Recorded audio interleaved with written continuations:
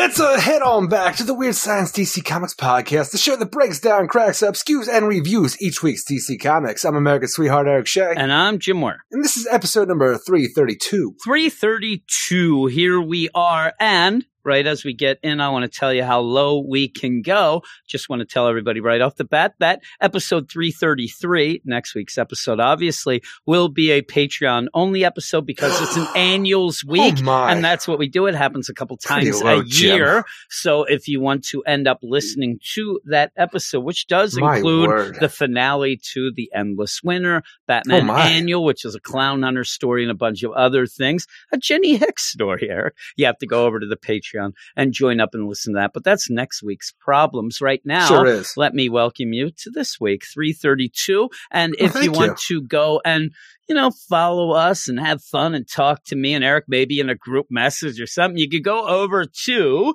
Weird Science DC on Twitter. We'll follow you back if you follow us 100%. We also have a website where you'll hear there's some discrepancies on who's reviewing what next week. But when you end up going to WeirdScienceDCComics.com, you can read a bunch of written reviews. I got Jenny Hex next week and the Endless Winter Special number 2. I already told you somebody else had Jenny Hex, and they've already written the review. So you do not. You have one review. And I told you weeks ago. No, you didn't. You told me this week. And I said, I think that Gabe's got if Gabe wants to, we can have it. That's fine. Which I'm going to say to myself when I say, hey, Gabe, you hear about these Tales books, house, yeah?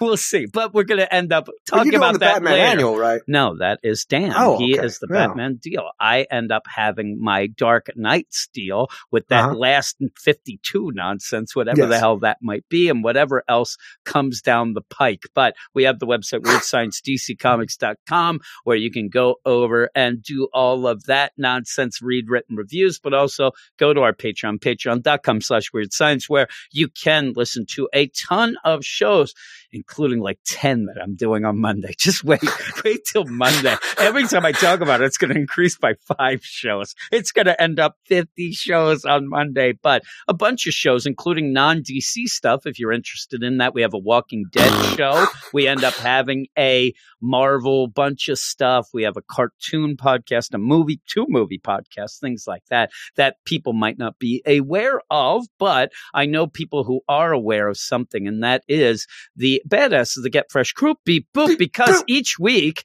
they end up picking 2 books to go on our Patreon only spotlight. The DC one me and Eric do comes out every Thursday night, usually is about an hour and a half long right now, so you get a full other podcast where we talk about those 2 books. This week the Badasses picked a good one and maybe not so good one. It's kind of a nice combo, actually.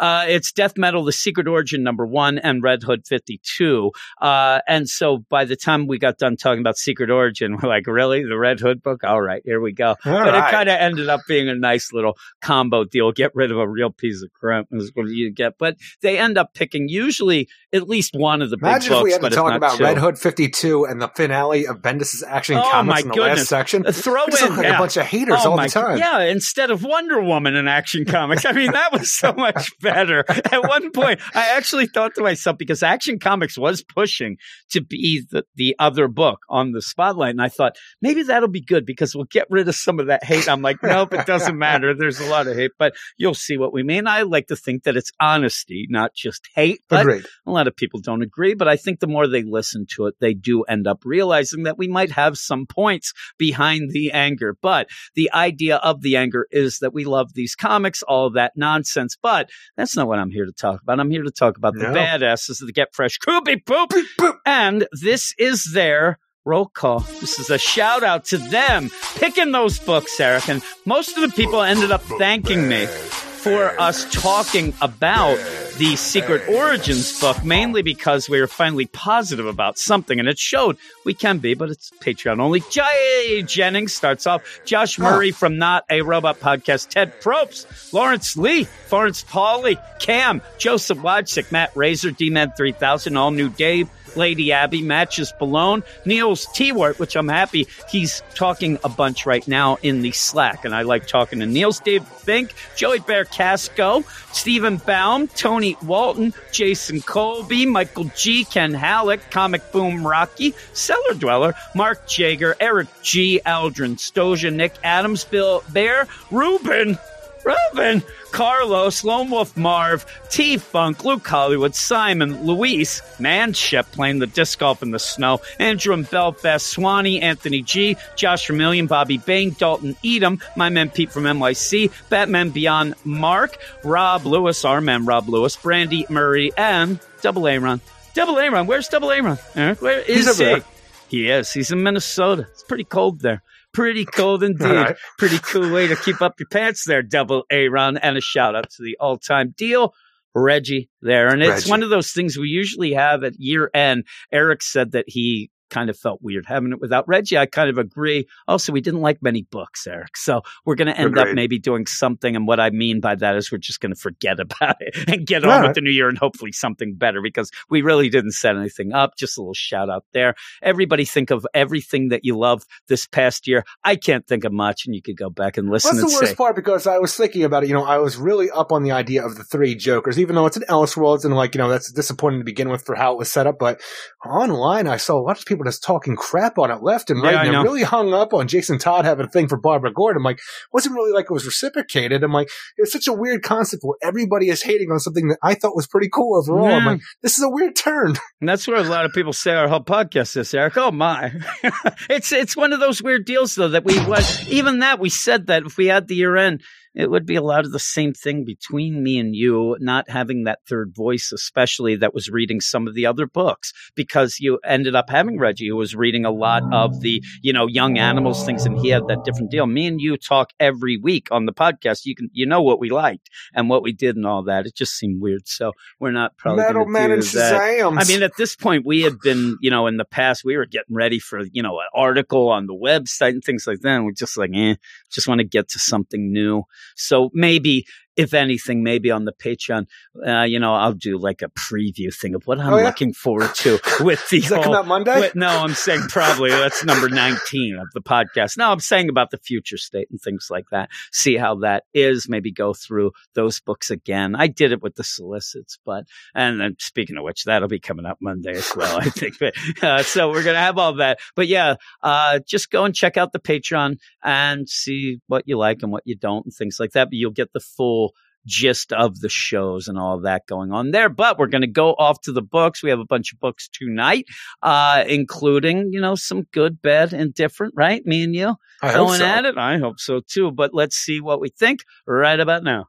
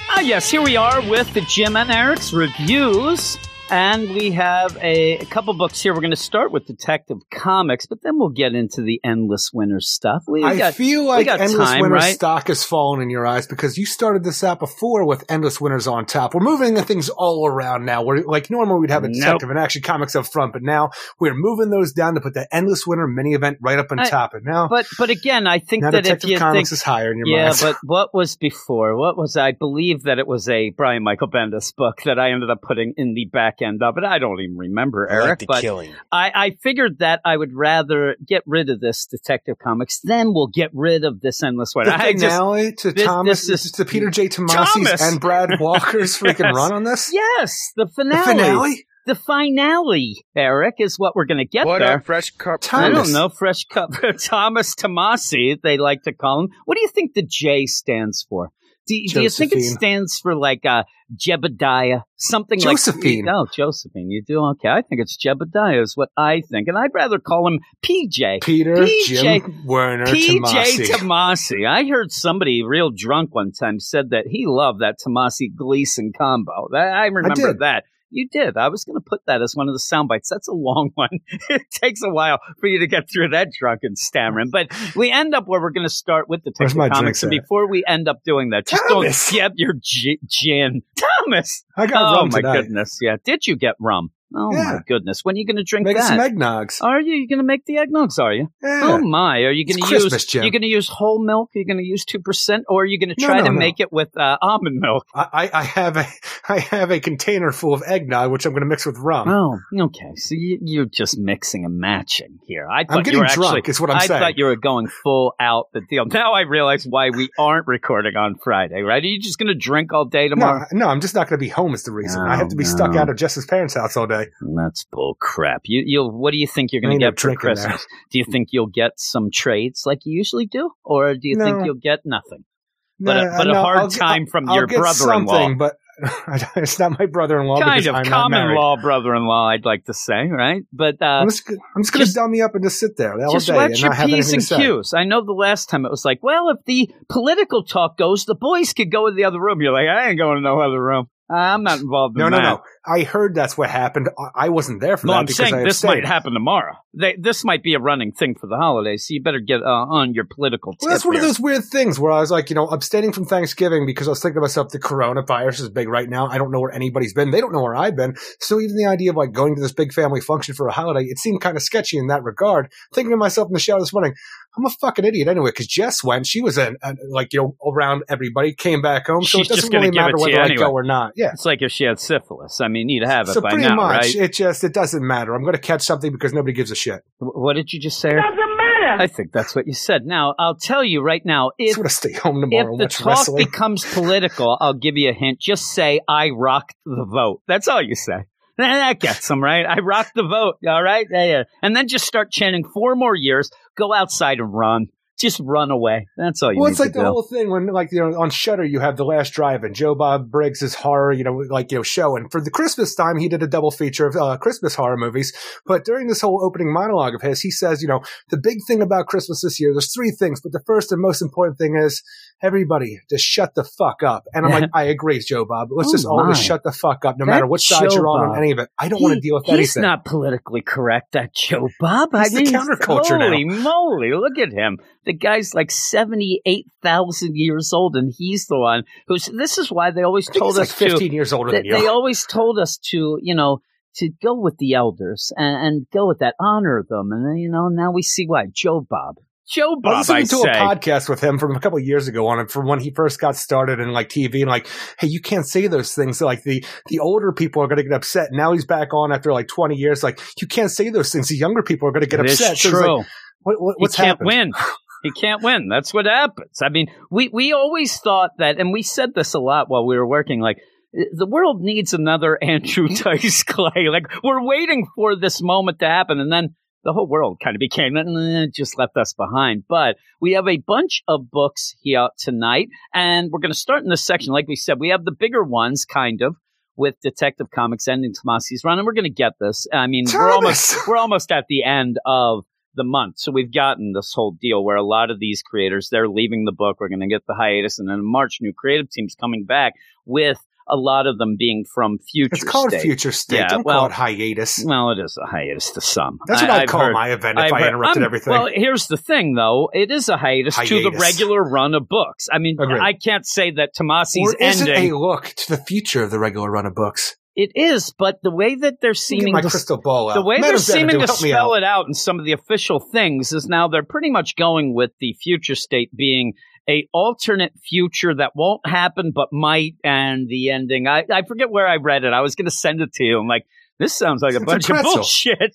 This does. But when we get back to March, we'll go back to a lot of what's going on in these books with new creators. Is basically what I'm getting at. I don't want to diss Future State and say that that's a hiatus, Eric, right? But we're going to end up where a lot of these books are just going to end, like that Red Hood.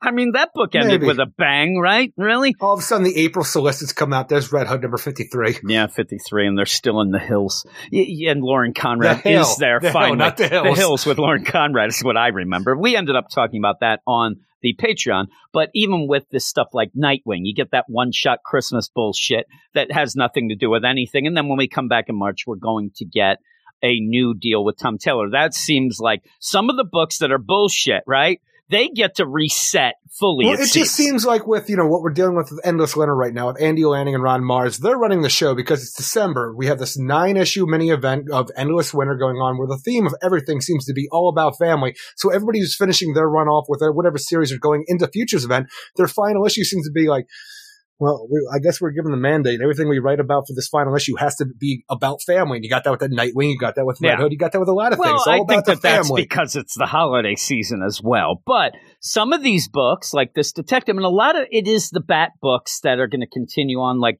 Batman Detective. They're setting up things. Obviously, you end up having Tynion. He's going to continue writing. You're going to have the whole thing with the Ghostmakers. He's going to be with them. But this detective story about Nakano and the whole thing leading into the March deal is that you're going to end up seeing the beginnings of the Magistrate stuff. A lot of this stuff will make more sense. Hush will go on to steal more organs, right? Yeah, right. Pianos. With this, though, you end up having an end of this run by Peter J. Tomasi.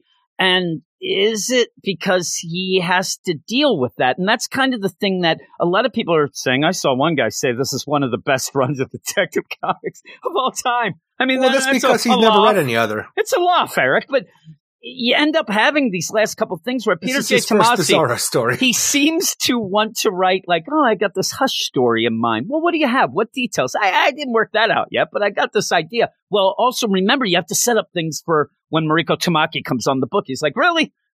Because you deal more with that. That's been the most interesting part. And it is the most interesting part, but that seems like it's kind of not letting him tell his whole story. So when we go forward, I'm tired of that anymore because we've done with that.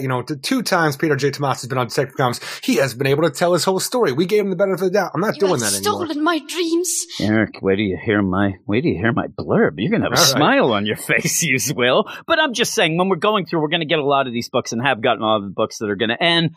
Some little things are carrying forward, even into Future State, but then in March, and this is one of them. We're going to end up with the Nakano stuff is the big thing going. And Damian. Yeah, and Damian, that'll be the backup in it as well. Detective Comics number 1033 is what we're talking about, written by Peter J. Tomasi, art by Brad Walker, Andrew Hennessy, Dave McKeag, and Rob Lay. Peter Tomasi. Not J, Eric. I'm not going with it. Until I learn what that J means, Jebediah, I ain't going with it. I told you before. I said that at points, James Tynion doesn't get the 4th unless I like the issue. That shows you, how fickle and crazy I am. But he's Peter Tomasi. I'm even call him Pete. Pete Tomasi ends this run on Detective Comics slightly better than his last one. Because if you didn't know, before Rebirth, he was on Detective Comics, and it sucked. It was terrible. But overall, the Detective Comics book hasn't felt important in a long, long time. And that's one of my biggest problems with Detective. It just seems like an aside book. When I get it is kind of, but it shouldn't be. It's one of their big books. They have to keep throwing out these anniversary shit to remind us. Hopefully that will change in March, and Tomasi does set up some stuff for that. But the best part of this issue, I thought, was Bruce and Damian being Batman and Robin again for a page or two.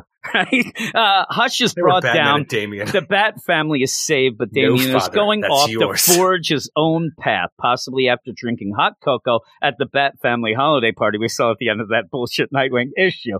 But yeah, I actually like, well, he got a little present in Red Hood at the end at the Hill. Batman isn't going to invite anybody who lives in the Hill to a birthday party. No, that's the thing, guys. Red Hood, Jason Todd, he opened up that little gift that Batman left him at his house. He opens it up, and it's just a note. You're not invited to the Christmas party. Don't show up. It's cab fare to get the hell out of the Hill. That's all it is. Or get back to where you were. Go to Mexico way.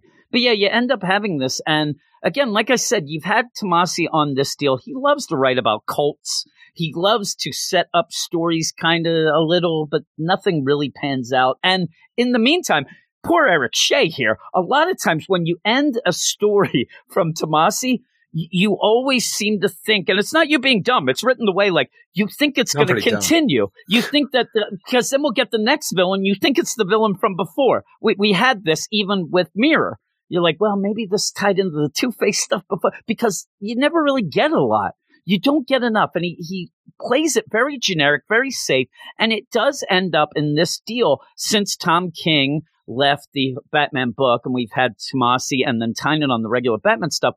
Even with the Joker War and stuff, it hasn't felt big. It hasn't felt like something that everybody's talking about. And yes, some of the things with Tom King you talk about because it drove you nuts, but it ended up, you would talk about it. And even when you had Tynion on Detective at the beginning of Rebirth, it felt bigger. There was things going on. It felt like they were taking a couple risks with Clayface on the team. And yeah, a lot of people loved that. It kind of got a little funky by the end, but still, since Tom King left and you have this going towards the whole future state and stuff like that, everything just seems okay, just tell your stories and they don't have to mean much. And it seemed like at that point, they were still trying to figure out what was going to be next, how they were going to go forward. And then when they finally figured out, Nakano shows up, all that, you start getting a little better. You said, that's the best part. The best part of this run has been those things that seems to be setting it up. That's the only thing I've cared about with anything that we've had since the Joker War that tied into this was Nakano and what Damian Wayne's progression is after he left the Teen Titans, because I've wanted to see this. And even the idea of Bruce trying to function without his, money and stuff like this, I was we haven't got much of it, but I was excited about it. March. That might be, So with that, a lot of the stuff in this whole run seems in Tomasi's run just seems like, little stories that we always go to. Well, that's the thing is, the Damian is like I said, the Nakano stuff is great. The Damian is my go-to, most interesting aspect to this. But like we always talk about when anybody is doing something like this, where, all right, we're going to show how great Damian is. Well, how are you going to do that? Well, we've got to elevate Damian by throwing Batman down, we got to elevate in one and subtract on the other, because even this whole thing, all right, Damian Wayne, he wants to show how his father's not doing things right. So he's going to take his daddy's black casebook file and he's going to solve every mystery in there. First one here, I'm telling you, he looks at that book for 5 minutes and he already has figures it out, and Batman has had no idea. And I was waiting when we got to this issue for the idea that the Batman had figured it out, but for some reason was not doing something with it. But it's just this. It's Damian figured it out, and I'm going to go and do it again, Daddy-O. You didn't do nothing. I'm why? And why did we just have to make Batman feel off here to make Damian feel better? And even with that, the idea that you throw this Hush harvesting organs and trying to, it doesn't matter. It doesn't need to be there. This could have been something else. Going to the family aspect of all of December that we're dealing with Hush saying he pretty much just wants to take the Bat family away from Batman to hurt him. I'm okay with that because he's a Batman villain. This is what he's going to do. But then, I could use some scratch on the side. If I save a bit of coin here, I might be able to open a diner one day. So I'm going to sell these organs from these people on the black market to also make a few $1 million. So I'm like, you've just, made this character less in my mind, because now he's and I say petty, but he's a petty organ thief. He's no longer a supervillain. He is just kidnapping people and taking their organs. They just happen to be a part of the Bat family. Next, he's going to be a piano tuner, Eric, the butt nut. But you end up with this whole going on. The idea of the first case, I'd rather have seen that. You could still have the Nakano stuff going on in the background, which we do. But the idea of throwing Hush in to kind of tie it into this first case with Hush's first, aunt, but now sister, whatever the case may be, you didn't need Hush. I would have liked to have been where we got what you wanted, where you end up having Damian grab that case book, right? He ends up going and he's trying to solve his father's first case. In the meantime, that was Batman has to be on top at the end. He's not a bottom, he's a top. And you end up having to have him Damian, I set that book out there to get you back in the fold. You could have had that, where Damian now is going to try to solve this case to prove. Whether it's true or not, I just want him to say that. Well, I just want it to be that you could just have a case. We didn't need Hush with the Bat family and organs. That did nothing. It did nothing. Even it just when we sat get the there. Nakano stuff in here, we have just bypassed the entire mayoral race at this point. He is now the winner. He is going to be the mayor-elect at this point, and we never really saw a lot of it. The last time we saw anything to do with it, it was the Mirror saying, look, we're going to give you this thing. If you want our help, we'll make sure that you win, because if you don't take our help, you will not win this election. Wow. And he said, no, fuck off. I don't need your help. I'm going to do this the right way. No, and then here we open up. Oh, he won. It's like they didn't realize how much time they had and had to go. But this whole Hush deal it's just wasted space. It does nothing. Even when you get them saving the Bat family from Hush and Hush getting taken down, nothing really happens. I mean, you don't even really get a great, like, oh man, that ending was awesome. It just ends. Like, and even this whole thing where you want to have the dynamic duo once again for maybe the last time, where and Batman even talks about how great it is to have a Batman and Robin back together and how right it feels. And now we're okay. Here's the Bat family. They're all like, held tight here by Hush. He's about to cut into him. I'm going to take on Hush. You take care of the Bat family. And Damian does. And even at the point where, Damian can then be with his father and they can both take on Hush, Batman has to be a piece of shit. Throws batarangs through his cape so he's stuck to a wall. This is personal, Damian. I'm going to do this myself. Yeah, that's the thing. It's what all the fuck, off. dude? And I would have rather it been just a story while Nakano gets elected mayor. You end up having Batman and Damian come together because Damian had stolen the book, ends up trying to solve this case, but we find out, like you wanted, that it was a dupe. No. I do not. I really don't, because of the idea.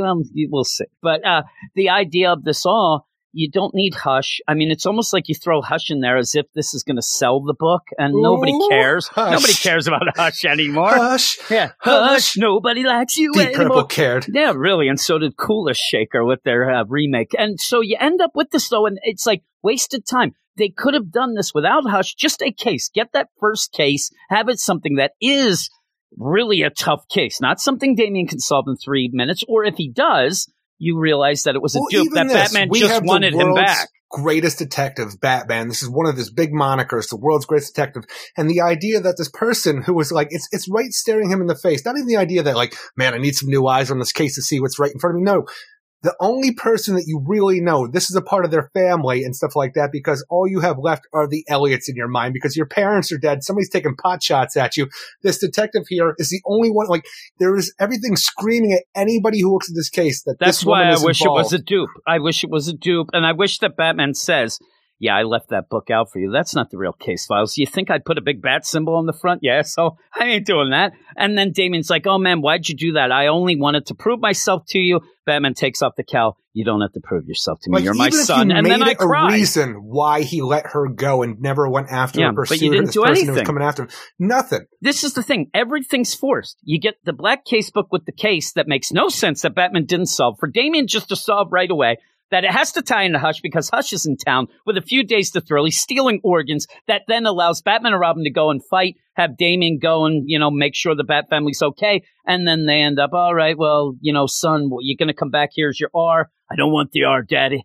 Daddy-o, I was raised different.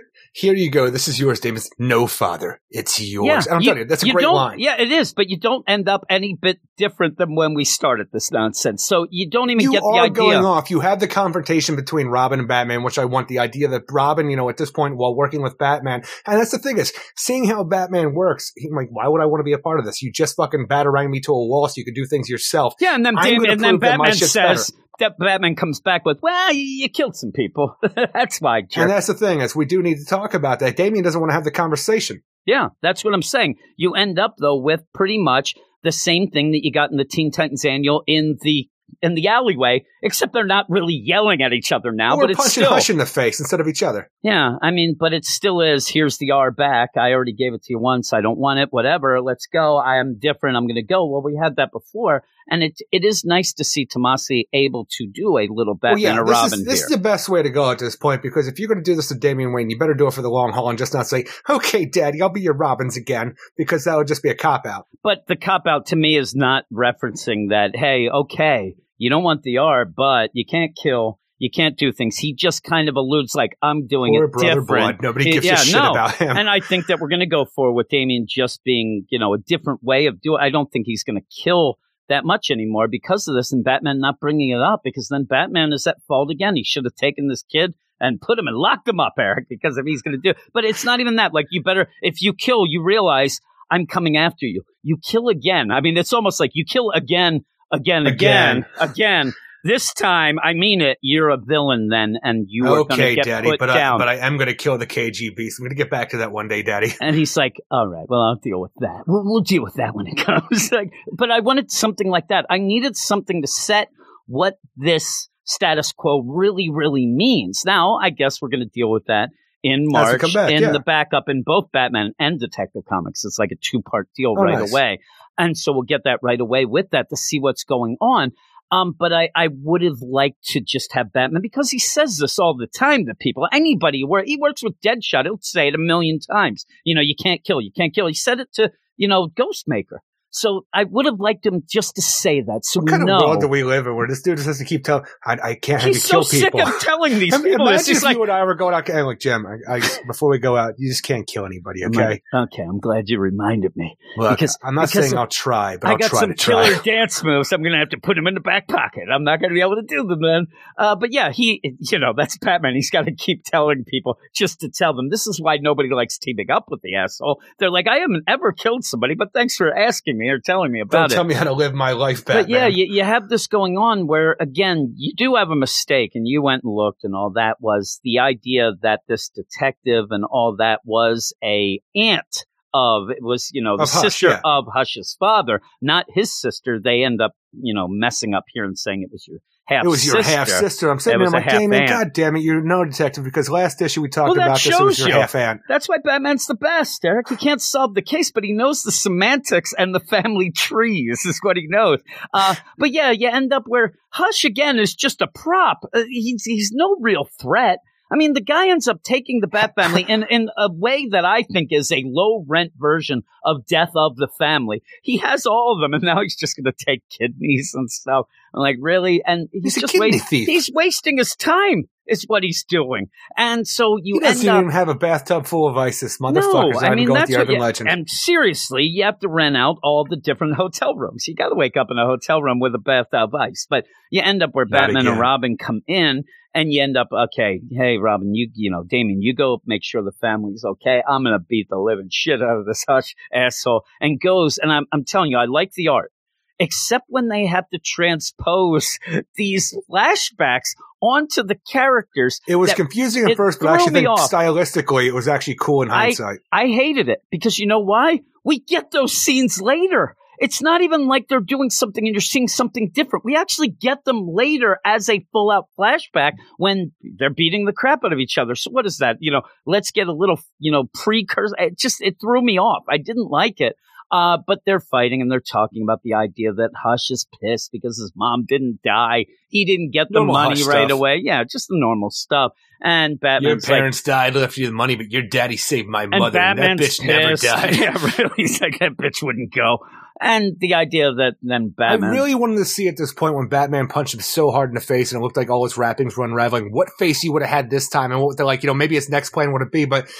It would be awesome if it was like Damien or Dick Grayson. The last time we dealt with him, it was Dick Grayson. Yeah, Dick I was always curious about the idea of him taking on Dick Grayson as a way, to get... Who knows? That'd be weird, but... he's Gordon. I don't know. Batman who laughs. But you don't get that. You just get how ironic that he was tied up with his own wrappings. I'm like, whatever, Batman. Just talk to yourself. Do you think it would be funny if it was the Batman who laughs under there? He's like, fucking guy's hot. I mean, I need to get onto this. It's Punchline under there. Batman punches him again. Finally, I can punch that punchline right in the face.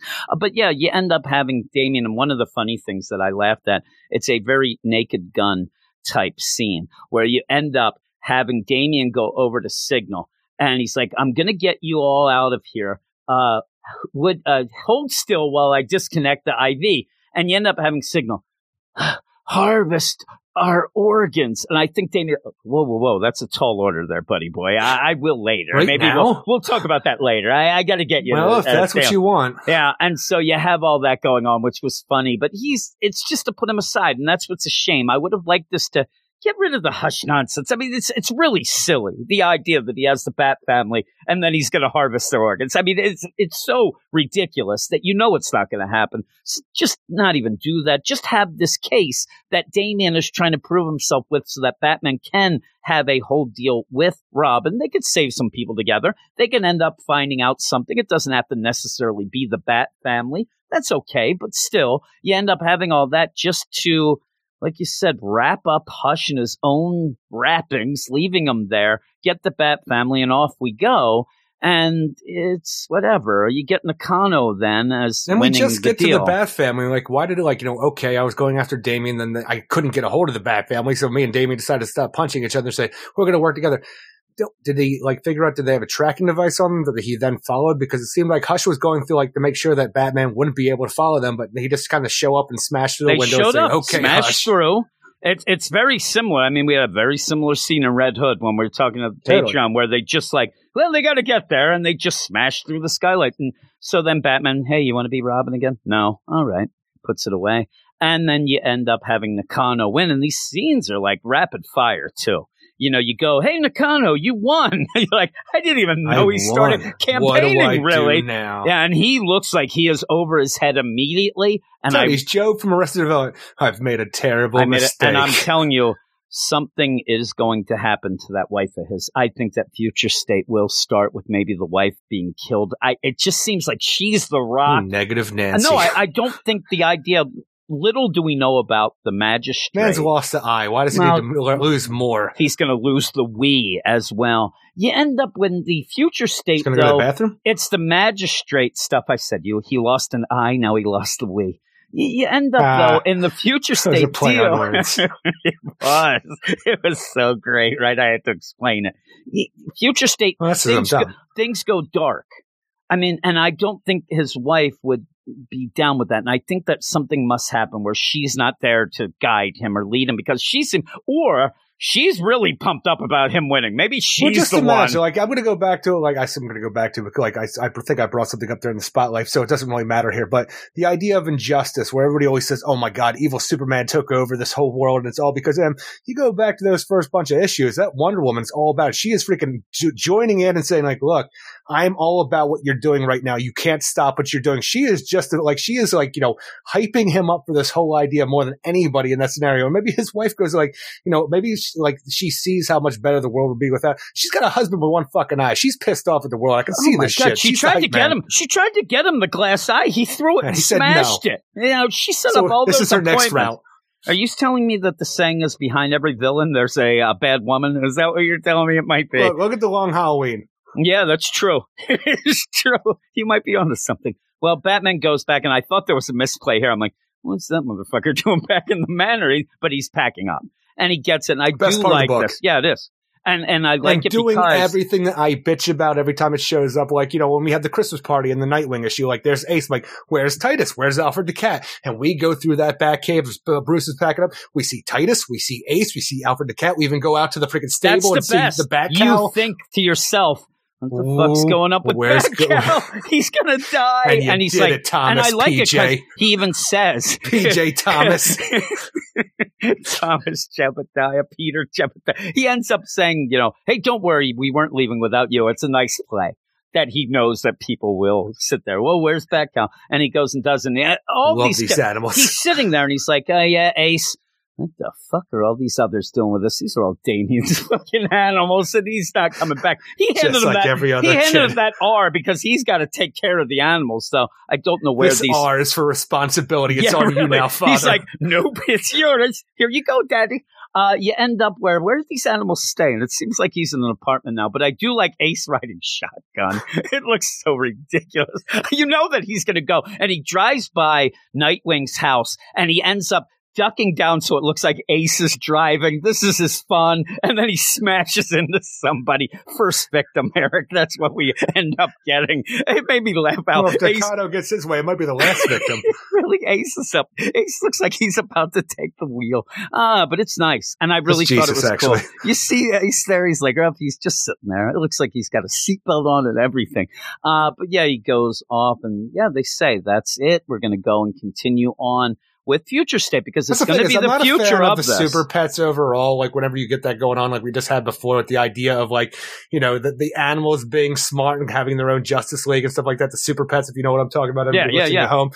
But I love seeing the pets as normal pets. I do too. Like that. So when you have it here, the idea this is the only things left of the manor that Bruce has to take care of because he's essentially alone. It's very sad. And this whole idea that he is moving on to the next part, but he's taking care of these things because there's nobody else. Even when you walk down the long hallway with the giant windows that you had in Batman Year One, picking up the bell that he could have dinged for Alfred to come and, fix him up. And then the bat comes through, like all these little aspects. I'm like, you fucking asshole, PJ. I was so angry about this book meaning nothing. And then these last 2 pages, you freaking went and brought everything home for me. That's why I wanted more of the Damien stuff in this whole issue, because he even puts the R away as if that's the instead of the whole outfit. Robin though. It's costume, just the R there. I like that. And in my mind, it's like, yeah, you'll be there for a little.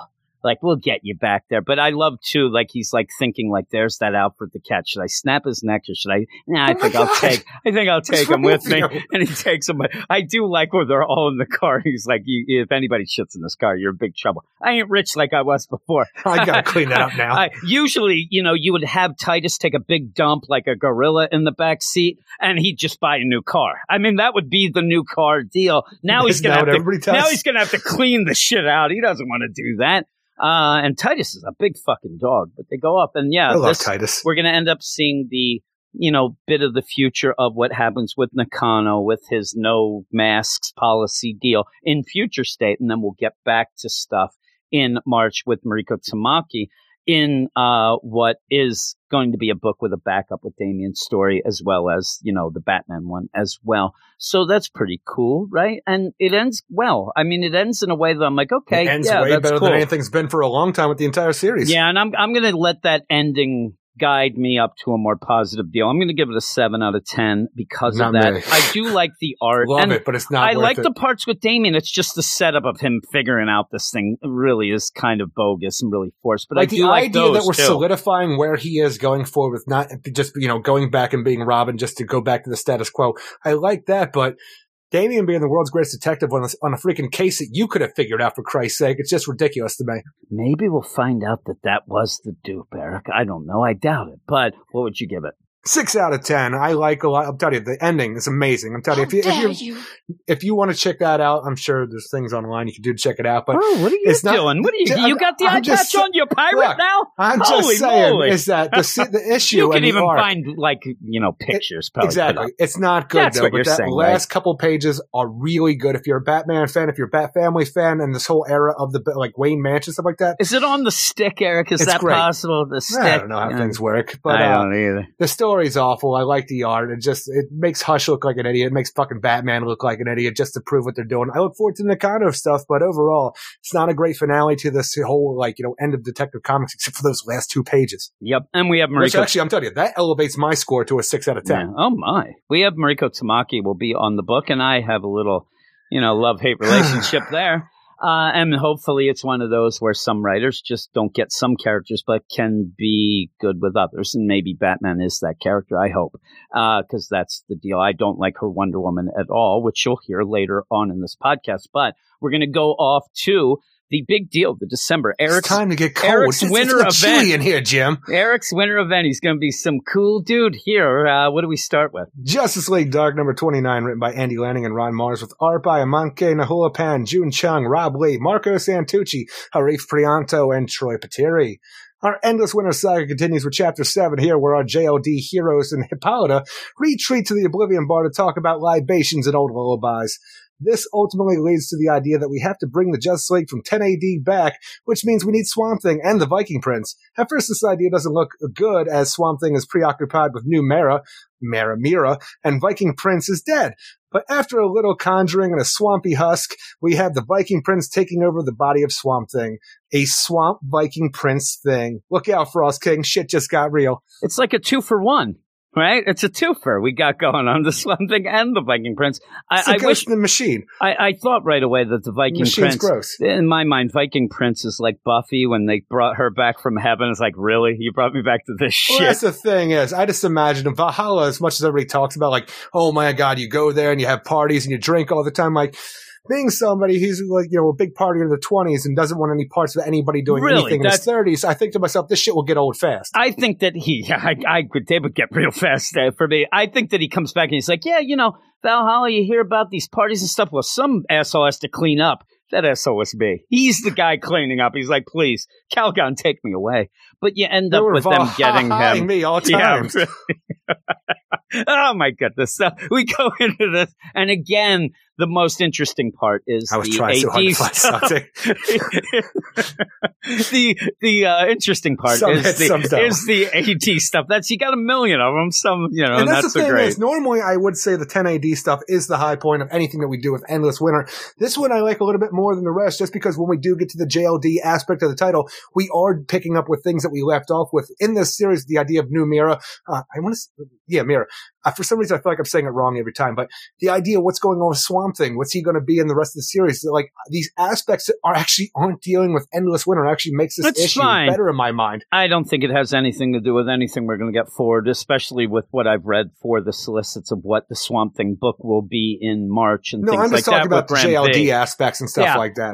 But that's going to be also Ram V writing. Because it looks like New Mira is like Swamp Thing has to stay there to make sure, so he is cut off essentially from the rest of the green. So the idea of moving on will make sense for what's going on with that. Yeah, we're going to get, and again, if you're not aware, when JLD comes back, it is coming back in March, but only as a backup to the Justice League book. So we will get some things. And this sets up, I think that this actually shuts the door on, Swamp Thing, because we are going to get a new avatar of the green in March. And that was pissing me off. Yeah, so we'll have that going on. And this does a good job, like I said before. Some of the things that Landing on Mars are doing are really good, that they at least know the landscape of the books around. It's amazing that these Detective guys Chimp, he's got the Night Blade. They show up in December and seem to know way more than Bendis ever did since he's been here. I mean, really. And so you do get that deal. But I like also there's weird shade going on through these issues between Hippolyta and Diana. I think they hate each other. I think they can't stand,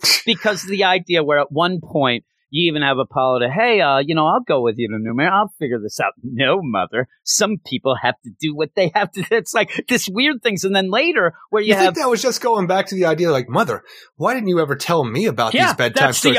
That's the other shade. You didn't need Donna needed that. You didn't need this. Donna needed those. I don't know what the hell that means. She's like, what? Like more than me. Well, what do you mean? A night's sleep? That's what you mean? Like actual time with their mother? You asshole? Is that what I didn't need that? That's the shade. I'm telling you, they hate each other in this. It's a little undercurrent going. They can't stand each other. Mother, why didn't you tell us what was going on when this started happening? Look, bitch, if Themyscira was under attack too, I was a little busy. Couldn't get over there to tell my daughter what happened. Why am I laughing so much that you had about it and call Diana, bitch? Listen, go to your man's world, bitch. I don't need your shit. But yeah. Paradise Island was a little less paradise at that moment. Calm down. It's just so funny there. Listen, I made you a Clay, but I made Donna Clay. I don't even know what the hell's going on anymore. But yeah, you do tie in nicely to the JLD That's all stuff. You did. Yeah, really. You end up really. That's like the next day story that you try to tell. I'm like, Mom, I'm doing the math, and you and Dad got married 3 years after I was born. What was going on? Did I tell you were made of clay? No, but you told me you're a whore. Thank you, Mother. And so you go with this, and she is. And you go with that. That's an aside. That's my own mother. I'm allowed to talk about her like that because I'm telling the truth there. It's the holiday season. And you said these are all about family, right? So you go, and they're working out a way with Hippolyta of what they're going to do and what they're going to go forward with. The idea that they do have to get the Viking Prince back. They end up doing that with, a pretty cool idea. Black magic. It's okay, and I like the idea. Detective Chimp, Khalid, bring the Ouija board out. We got to go and freaking conjure up some spooks over here. Yeah. He's like, all right, whatever. Let's get the candles. Let's get this. Yeah, but Bobo pretty much acting like he's Brandon. There's the Viking Prince. Ooh, why have you pulled me out of Valhalla? Yeah. You're going with that. I'm doing it. He's still trying to get Valhalla. He's there with a dust broom. I don't even know if anybody's going to be able to. They're not going to follow anything of this. But no, going with the idea of this and why we have to bring the Viking Prince back, because if you're following the flashbacks, the Viking Prince is pretty much immortal and cannot die. He's been cursed by Odin or blessed. So the idea is that he cannot die unless he has a heroic death in battle. And with this, we have the gigantic crevasses opening up with the big fight against the Frost King in 10 AD. And, the Frost King runs, the Viking Prince through, and he grabs a hold of the Viking Prince and pretty much does a swan dive backwards with the Frost King ending both their lives. This was the heroic death for the Viking Prince. He dies. The Frost King is in this crevasse. Apparently not dead, though, but this is where we leave things. So now we got to conjure up the Viking Prince. And what are we going to do? He ain't got no body. He can't help. He's just one of them dead bands. He's like, you ghost hunters. thank God you just conjured up that Viking Prince, because we came back with a big freaking handful of shit here, which is going to become a Swamp Thing body. I mean, it's not even anything more than like you said. I mean, they have it in a vase or something. They're just like, look at this shit we got. Look at this fucking tiny pod person It's so thing. crazy. And they're like, all right. And they're like, well, let's give it a shot. I mean, what do we have to lose? And they end up doing it. And it looks awesome. It really does. I mean, and like I said, now you have a Swamp Viking Prince thing. Yeah. And the idea of combining these aspects where you then have an avatar for the green, if you want to go with that, but pretty much just a body for the Viking Prince. He says he's a champion. He says the green is a new champion because you end it up seems pretty badass having this idea for these characters to come back in this way with the current continuity, not messing up any continuity, which is great. So we could have Hippolyta, we could have the Viking Prince, Swamp Thing, and Black Adam all together for the final battle. And even with that, when Zatanna and Wonder Woman go into, New Mirror and they talk to Swamp Thing, who's there and can't leave. If he leaves, shit goes wrong. There's a good explanation of what's going on in this endless winter with the avatars, everything that's going down with that. And they're all, and that's the thing, is the Parliament's all like, fuck this shit. We ain't doing nothing because y'all die, but we'll get over this and we'll be fine. Yeah, that's what they always do. It makes sense. I mean, Swampy, we can't have that. And plus, I yelled the other kind when I came to New Mirror here because these monsters started coming out of the ground. Oh, no, those aren't the other kind. Those are like my antibodies. They just freaking attack intruders. So I'm sitting here like, but what about the other kind? Are they still around, Swamp Thing? Who knows? That might be a problem. That might be something else. But even that, I get the idea where it's like, yep, we're not going to be going back to New Mirror a lot. And have you brought any of these Mirror people back here yet? Where's Blue Devil? You got him around. He's a stone man over there. He's a statues. But yeah. Stone man. You end up with this all going down where you have a cool cliffhanger, though. It's the Viking Prince going and, all that going down. And I thought that was pretty cool. I like the art a lot in this. And you're right. And that's the thing. It's the JLD creative team besides for writing. Yeah, you're right with the writing, though. Even with the writing, it does do a good job where you have hey, what are we doing in the Flash solo Endless Winter book? Well, Barry's running around and he kisses Iris when he, in the middle of the thing. The end. This does tie more. Like, as we're going, since the Aquaman deal, at least these ones are trying to get the actual book characters involved with bigger things, and them going and making this new Viking Prince are the best in my mind for what we're dealing with the tie-ins. I agree. And I say tie-ins, but they're just chapters. So like those two are the best dealing with this because even though they're not actually dealing with the frosting or the problem at hand, they are actually feeling like their own books and they're doing things associated with. And this. they feel like their own books. And what's big for me is they're doing something that seems to point to some plan against the Frost King, not just running around. They even say at points, oh, we're pretty stretched thin, but I'm like, you don't have to be. Get to going. Get to the Frost King and do the stuff. But he's in the eye of the storm. I know. I feel like we are half the time. But with that, what would you give this? I ended up giving this a 6.5 out of 10. The thing is, I like the idea that we're tying in so closely to the JLD book and how come we have our answers to questions about why Hippolyta's not talking about what happened previously? Yeah, she couldn't. She was getting real. I could understand it, but it almost feels like she was saying that I had to tell those stories to Donna because I had to give her hints for later. I'm really weird. I'm like, no, you could just tell us. But ultimately, it's not a great tie-in to what we're dealing with currently. But the thing is, the flashbacks are great. They continue to be great in this issue. And the idea of what we're getting with the Justice League from 10 AD going forward with the Swamp Thing, Prince, Viking deal, that's all good. It's just, there's still not a great aspect to this mini event overall. Well, it's funny because I was at a 7. I'm actually going up to a 7.5, and you convinced me, even though you're so lower than me at that point. But you convinced me because of the idea that it does use the JLD book pretty well. I even said, you have this stuff or whatever. But it does work out really well to use it so that people who did read the JLD series, you have to read other things with this, but at least you get that last deal oh man, this is pretty cool. These are the characters, these are, and the situations. It's not just a lot of times these tie-ins would just be, hey, here I am, Zatanna, I do magic because I was in the JLD. This actually does even give you it gives you a progression and actually not closure, but a little peek at what is going on and going forward with Swamp Thing and things like that. I thought that was really well done. So I'm actually going to go up to a 7.5. Plus, I got to diss my mom. And anytime I do that, you're going to get a plus 0.5 right there. So we're going to go to this last one, though. And again, I like this one not as much as the JLD, but it's weird. This actually starts to seem in my mind like shit's starting to get rushed. to get to that last issue. Penultimate issue. Yeah, and it seems like we haven't done anything, and so it felt rushed. But I do like some of the things we get. I just wish we would have gotten more, especially Stag. But you give me the blurb. Black Adam, Endless Winter Special number 1, written by Ron Mars and Andy Lanning, with art by Brandon Peterson, Mike Attea, Wes Abbott, Marco Santucci, Arif Prianto, and Troy Pateri. After the last chapter's resurrection of our Ancient Times Justice League, I couldn't wait to see what happened here. Sadly, you won't see any of those characters, though, but instead you have Black Adam attack the Frost King when the bad guy showed up to Sebastian Stagg's lab looking for his family, and after that happens, you just have an issue that's an all-out fight with characters like Multiplex, Rampage, Icicle, Catman, Silver Banshee, Black Adam, and even our Justice League showing up to throw a few punches around.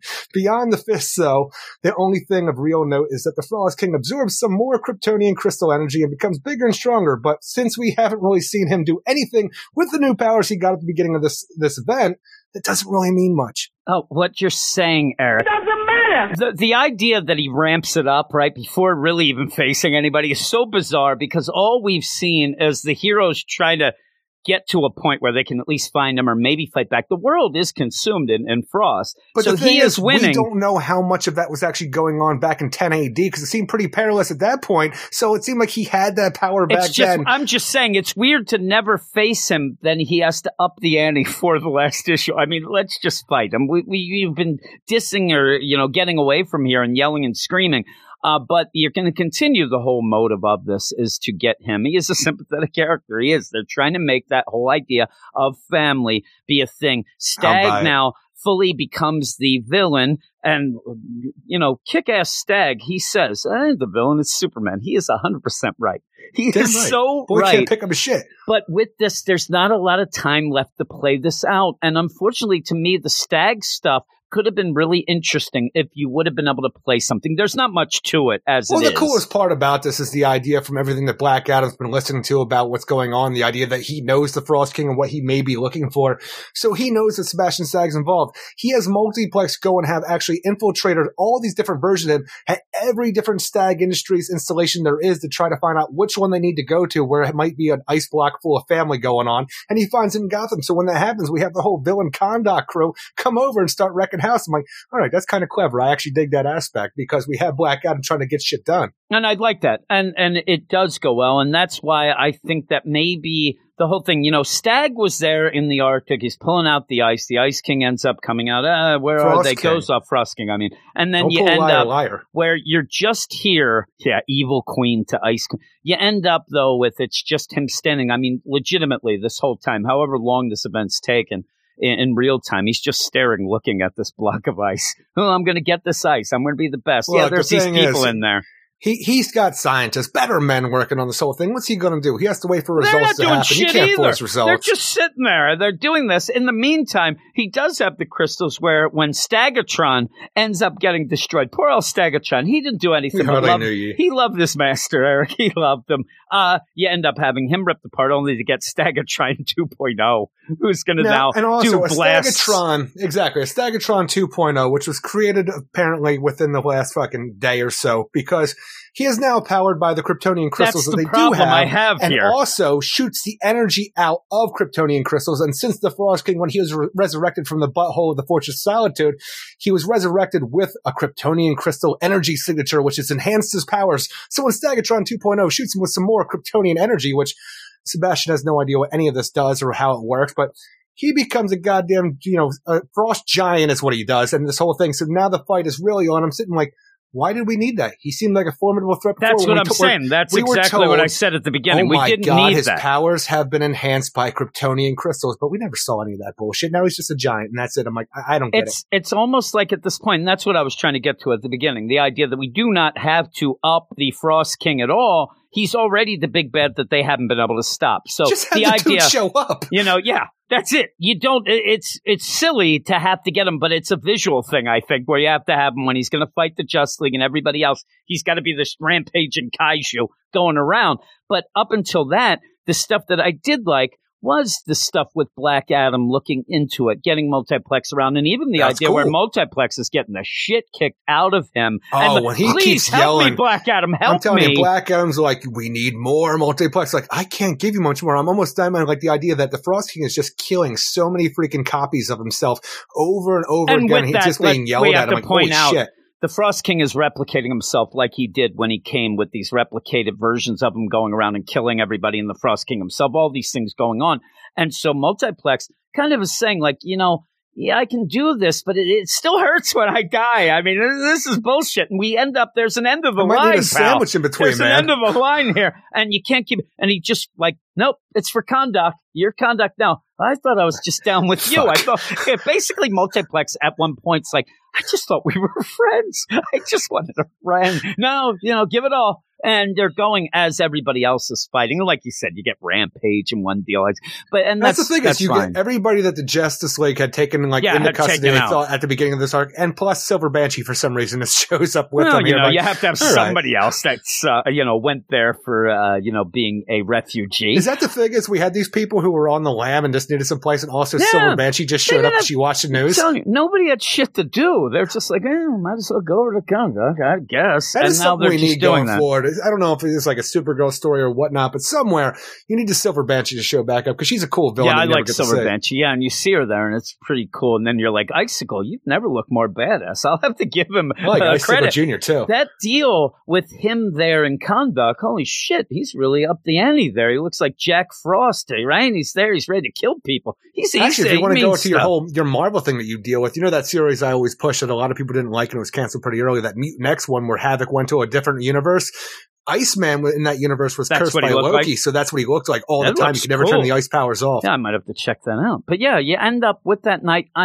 The interesting stuff to me was, Stag, maybe, but it was like pretty much just thrown at you at the point, oh, there's 3 people in here. You could figure that out right away, and you just had nothing with it. So Stag's just there. He ends up, it's just to have that block of ice. That's all it is. And it's that block of ice that's there or whatever. And at the one point, Black Adam shows up and he's like, whoa.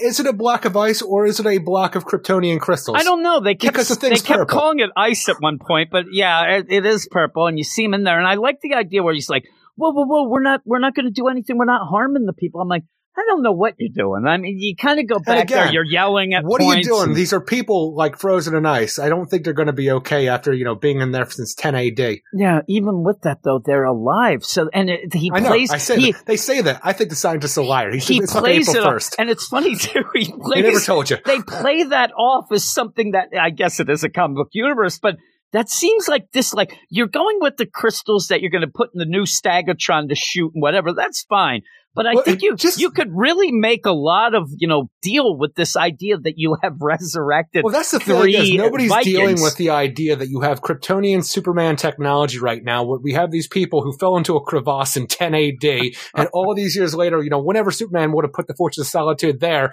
but these freaking crystals were able to resurrect freaking ice mummies. And that's the problem. It had to resurrect them. You're getting the idea, and I think Superman is God. I think that people end up, Space Jesus, you end up with him.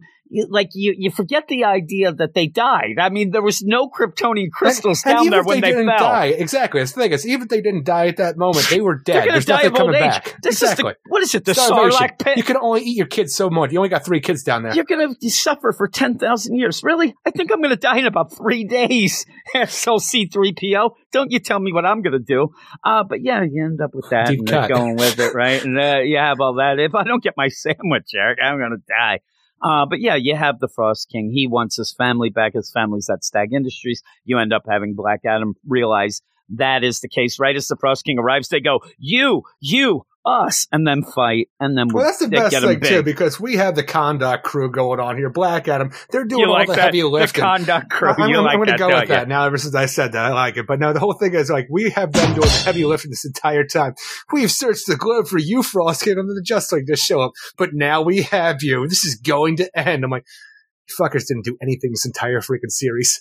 I know. All Batman was doing is fashioning up that fucking snowsuit. The thing is, I do love the snowsuit. I do too. It's pretty cool. But yeah, and then you have John with him riding on the head of the Frost King for some reason. John Stewart. look at him. Doesn't that look like the Frost King he's riding? I don't know what that is, but it's a weird construct to make Batman ride on. It looks like the things would be up your ass. I mean, he is standing on it. It almost looks like the Steppenwolf from the Justice League movie. Yeah, I don't know what the hell he's getting on with that. It seems very odd. And also, for some reason in this issue, I really got the idea that the Frost King does look like Lobo. But besides that, there you go. But I did like the art in this. I like the story. It's a rush to get to the finale, which we're going to have. And unfortunately, it doesn't seem like we should be at the finale yet with what little we've had. I mean, you end up with the Frost King. I like this. Now.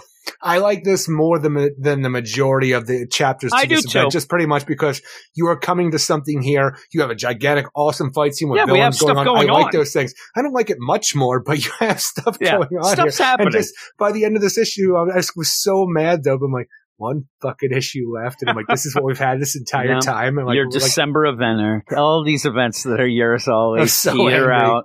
6 out of 10. I'm giving it a 7. I'm about a point up on each of these because you said it again. Now, you do something. At least you have the Justice League is actually going to punch the Frost King. I'm down. That's all I need. The thing that made this better than everything else that we dealt with in the beginning of this mini event was multiplex. Him going around doing multiplex shit. Him dying because of that is the best part of this issue. Actually, the best part was that Sebastian Stagg is there, and he's like, I really need Stagatron. I know he's going to be so jealous of 2.0. I'm going to wait until he dies. Okay, he's dead. Let's go. 2.0. He even says, we didn't do any testing, but let's go. Boom. And then you have the other one out of nowhere, just blasting the Frost King. It makes him grow. Thanks a lot. And again, you know what that seems to be? That seems to be now it is Sebastian's fault. We could have taken him easily, but now you're the villain for doing that. Who knows? I'm saying this is what Superman's going to say. Superman's going to say, listen, you're the one who upped the ante, so you're the one who was Superman's going to keep his mouth shut. Damn right he will. Anytime they start saying, how'd this all start, he walks away. All of a sudden, Cameron Chase might be on his ass. His superhero, because he can't mess up again, right? All of a sudden, there are people sending emails from across the universe about this, but hey, that's what you get. But yeah, I like it enough. Is that what that Beatles song was about, Across the Universe? Across the Universe. It was now it might be. Maybe by next week it will be, where we have that stupid email about him freaking about King of the Earth. He was just redoing the Titanic scene, and somebody got it. It's out of context. But yeah, I'm going to go 7. I'm going to be a little more positive about this. Titanic stage play. I'm like, Leo, look at me. They never seen this shit. They thought I came up with it. It was amazing. I think I'm a genius. Oh my goodness, it's great. I end up going out there and I'm fooling all those assholes. Oh, but that's the end of the first section. Dominators. Really, those Dominators are pieces of crap. But that's the end of the first section of the book.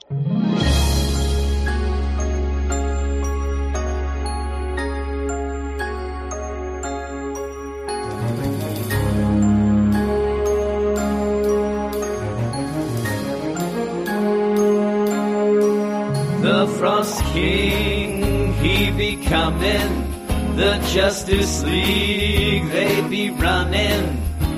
Soup's never cleaned up, and now we're all fucked in an endless winter wonderland. All this fun we'll be reading, but more stories, what I'm needing. We get recap galore, it better be more in this endless winter wonderland. Barry's off to conduct for a look-see, like Adam's playing coy with all this shit. And Smallville Pa's eating pocket cookies, and while the world freezes, they just sit. Later on, they'll conspire, probably beat the Frost King with fire.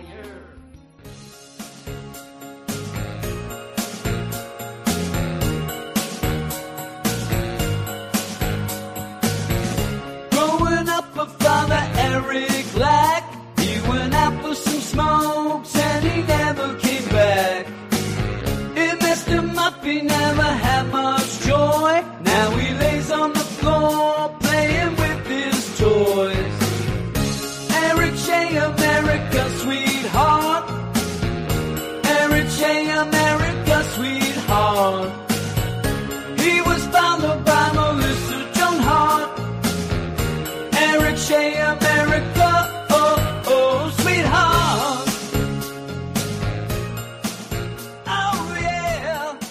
Yes, Melissa Joan Hart, Eric. That was the ticket to being America's sweetheart, right? Sweethearts. You all right over there? You have a stroke? I think I did. I think I'm done. Next up. That's not appropriate, Eric. Please stop making me do stuff like that. Next thing you know, I'm going to send them weird messages to you. We have 2 books in this section. Yes, 2 books in this section. We're going to continue the podcast. I think I am having a stroke. Oh my God. Where's Billy Squire when I need him? We end up having 2 more sections of 2 books. And I'd like to say that this is the better of the 2 remaining sections, but you're going to wonder how bad the last one is after hearing us talk about these 2 books, which are going to be White Knight Presents Harley Quinn and Batman Superman. But boy, we're saving the best for last. These books, at least in my mind, have some kind of merit that you can take away from them for what we have here. From the rest, like the first section's okay, I guess, but like this one, like, they're solid, at least in my mind, for what we're going to be dealing with. When you get to that last section, I don't even know what DC is doing anymore when you get to that last section. I don't either. I know what they're doing. They're hiring the wrong people for the wrong books. That's fine. They'll land them off afterwards. Well, that's the thing. Of all these, we're going to continue again the deal. And sometimes when you're enjoying a story, I saw some people were enjoying Tomato. I wish I remembered. I mean, really, you could go to our Patreon. You'll hear at least me gush about something this week. And you liked it enough in that Secret Origin Superboy Prime. You just had your issues that are your issues always. I just happen to know the character, Yeah, and just can't stand things of change. I mean, really, you're Superboy Prime right there in and of yourself, screaming and trying to shatter reality. But you end up with these 2 books. The deal, we're going to continue with the White Knight Presents Harley Quinn, obviously. This is going to be halfway through. Batman Superman will end up being a Gene Luen Yang book once we get back in March, and I'm looking forward to it a lot. And so with that, you end up having a lot of books ending, runs. Joshua Williamson with Batman Superman, Mariko Tamaki and Wonder Woman, Brian Michael. When am I going to get to one that I'm upset about ending at this point? Because that's what I've been saying all along. We are desperate, but me and you at least, desperate for some good stories to talk about. And there's these writers that are just keeping us from them with all their, each one in a different way that all goes into one big Tootsie Roll and squashes me. Eric, the Tootsie Roll. Are you going to sing that? See, I am having problems. I'm going to dance. But with this here, I see the reviews and people are loving these books, but just keep in mind, this is all I'm trying to get to, Eric.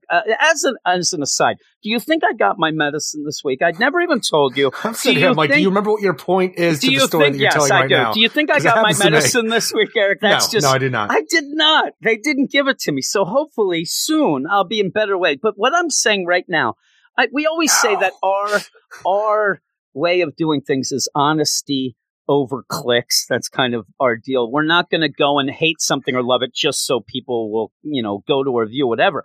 Just pay attention, because what I'm saying is there are people who are saying, oh my God, this is the worst. Brian Michael Bendis' run on Action is ending. Just wait until you end up in March when you have the new Philip Kennedy Johnson on. And then those same people, like we say in movie reviews, will say, oh, thank God, this guy's here because I really hated it. You'll see the nonsense. Oh, those Johnny Come-Latelys coming out trying to jump in with the crowd. That was all I was trying to get out that time, man. It's just the idea that everybody's saying that this is the greatest time. They're that chameleon in high school. They're just trying to find something to latch onto, like a click or something like that. So they're willing to say or do anything to pretty much just be popular. Exactly. It's like some guy who suddenly has to work with this other dude that's real tall and wants to fit in and starts reading comics. Eric, exactly. Really? Exactly. But yeah, just take notice. I just want everybody to sit here, and that'll be, if you aren't already considering yourself, that's your little entrance into the Get Fresh crew, Eric. I wish I had the because that will be when you pass the test. There always are too.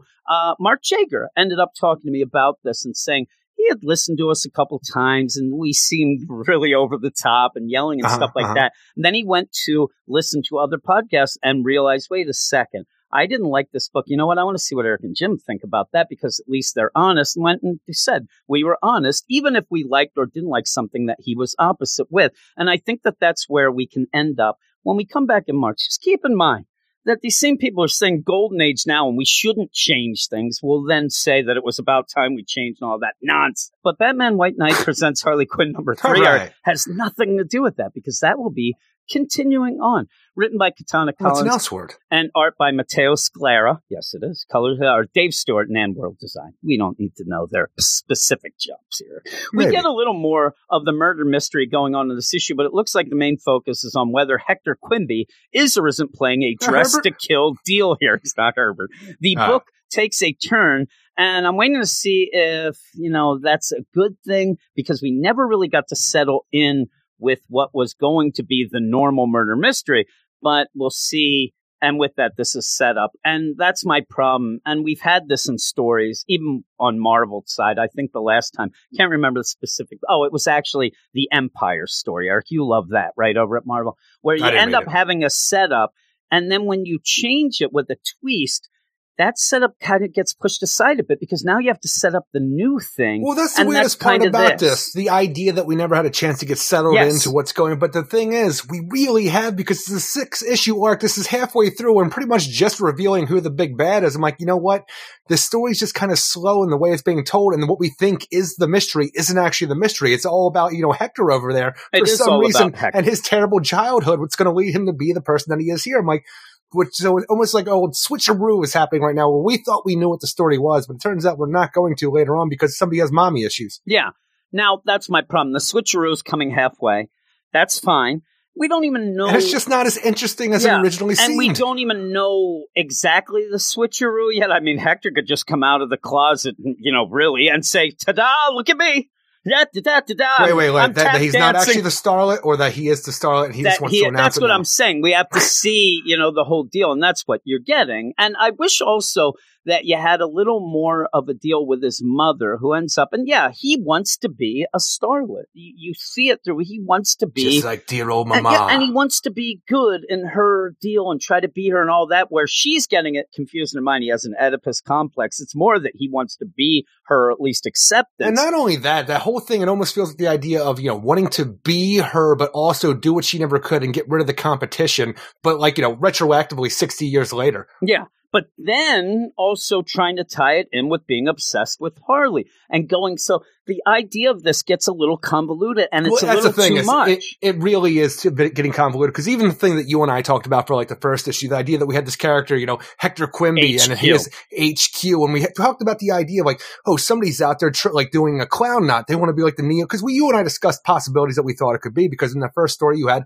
the Neo Joker come out, the Harley Quinn that wasn't able to be the Harley Quinn, so she became the Neo Joker. I'm like, what if we had this, Neo Harley come out, somebody who wants to be like Harley Quinn now, and is actually, or the Joker, and actually takes on a Harley Quinn guise like this. To a degree, we have that with Hector Quimby. He's taken it to a different level, where he is becoming the female form that he wants to be, in a weird, over-the-top manner, with the black and white paint to try to represent, the silent or golden age of movies and stuff like that. So you kind of do, in a weird, twisted way, what we were talking about in that first review. And we thought, and this is one of the things, when you're reading something like this is a kind of a side story tie into the White Knight stuff. We know all the characters involved except one.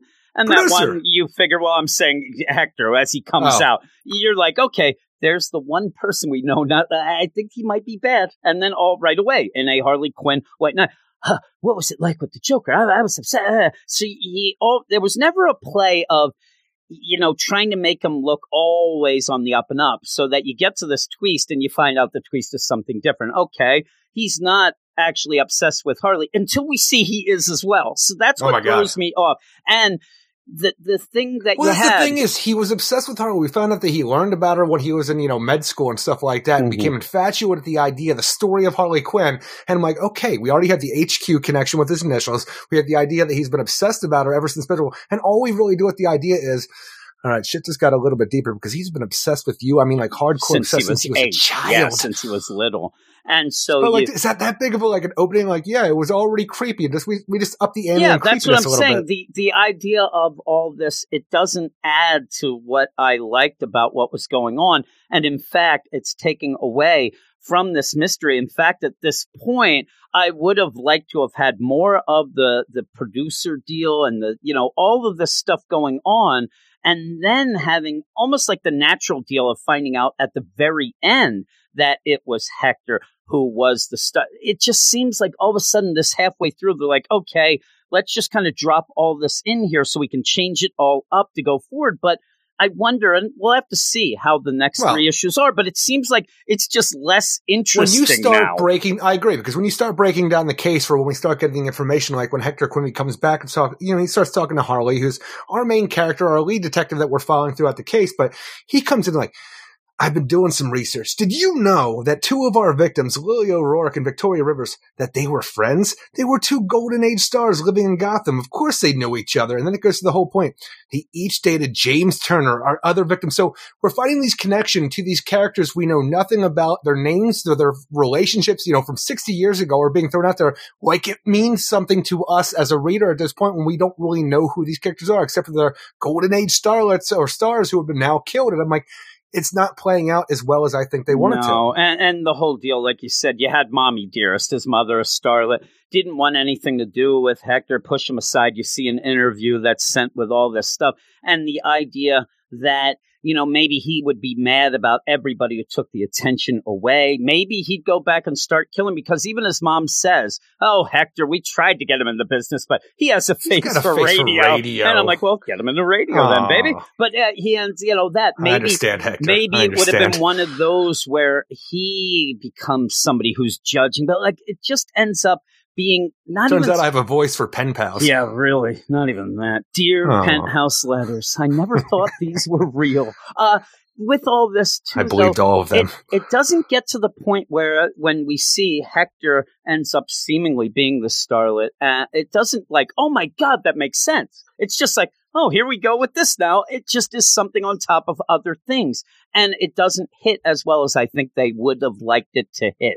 This might have been the end even when you have the whole idea, when we have this person, the starlet who attacks Simon Trent, the Grey Ghost of the Golden Era and stuff like that, and we realize that you're throwing those Bowie knives, and this is a whole thing that, Bowie knives, but this is a whole thing that Hector's mother was hugely known for back in the she was in vaudeville at one point, too. And that's the thing, I'm like, this whole revelation of this, it fell dead to me. It didn't work. I'm like, oh my God, she threw knives and people know about this? I don't know about this. Am I supposed to know about this? And then later on, even when we go to question Hector's mother in the mansion, and she's just throwing freaking Bowie knives at, mannequins and stuff in the house. I'm like, what are we doing with this character? And what, it doesn't, I know they wanted to organically play out that this is all the connection that we have. And oh my God, it all leads to Hector because of how he grew up, who he knows, who his mother knows, and what he might be doing with his, try to get revenge or actually get the limelight away from these other things. And on top of the idea that he's working for the producer who we know nothing about. He looks like a low rent,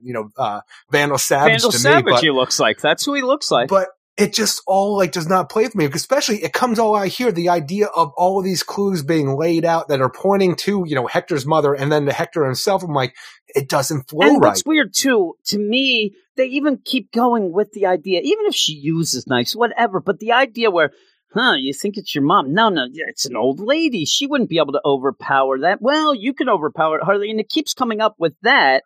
And then, this twist, you needed more information to get us interested. Well, that doesn't make sense. They find different things at a crime scene that doesn't quite make sense. And then at the end, for the finale, have the twist where it is. And then you're like, oh my God, that all makes sense. It's too quick. We don't have much going on with the mystery. And then we just see the producer with the starlet. So it throws everything off of my mind. Even in the background, we have this whole idea that we're going from crime scene to crime scene to question people left and right. But we have Duke talking about what's going on with Harley, what she's up to, this whole Hector Quimby situation, and how they're going forward with the GTO working with Harley.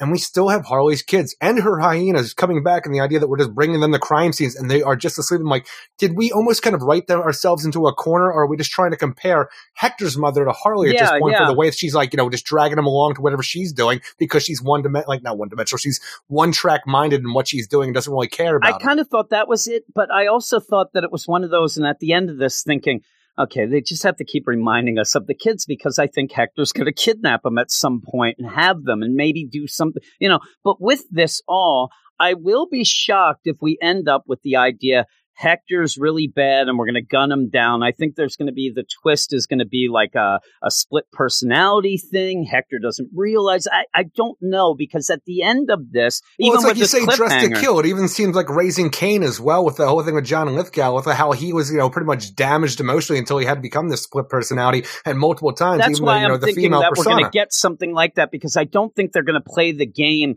by showing the mother as being so distant and non-caring. And you think you're going to go with that really weird tone, like the idea that, like, the perception that everybody has of Hollywood now, for how it used to be, and especially with children and what could be going on, behind closed doors, behind those, like that, it's going to get really dicey. And maybe that's why this is a Black Label book. But I'm like, are we really going to go there? That's by the end. This is what I'm starting to think. Like, are you really going to go, like, you're setting up a story where you really can go, like, really off the deal, like, and be real mature and start to do things? Or is this just going to be surface level nonsense by the end? And I think that what you're saying with the kids, with Harley, that kind of shows me it's going to be, that surface level that you're going to get at the end. Thank God. I thought I was a bad mother, because through all of this, Harley keeps mentioning, I'm not really suited to be a mother. Oh, I'm a single mother. I don't have anything to do. Oh, I got this.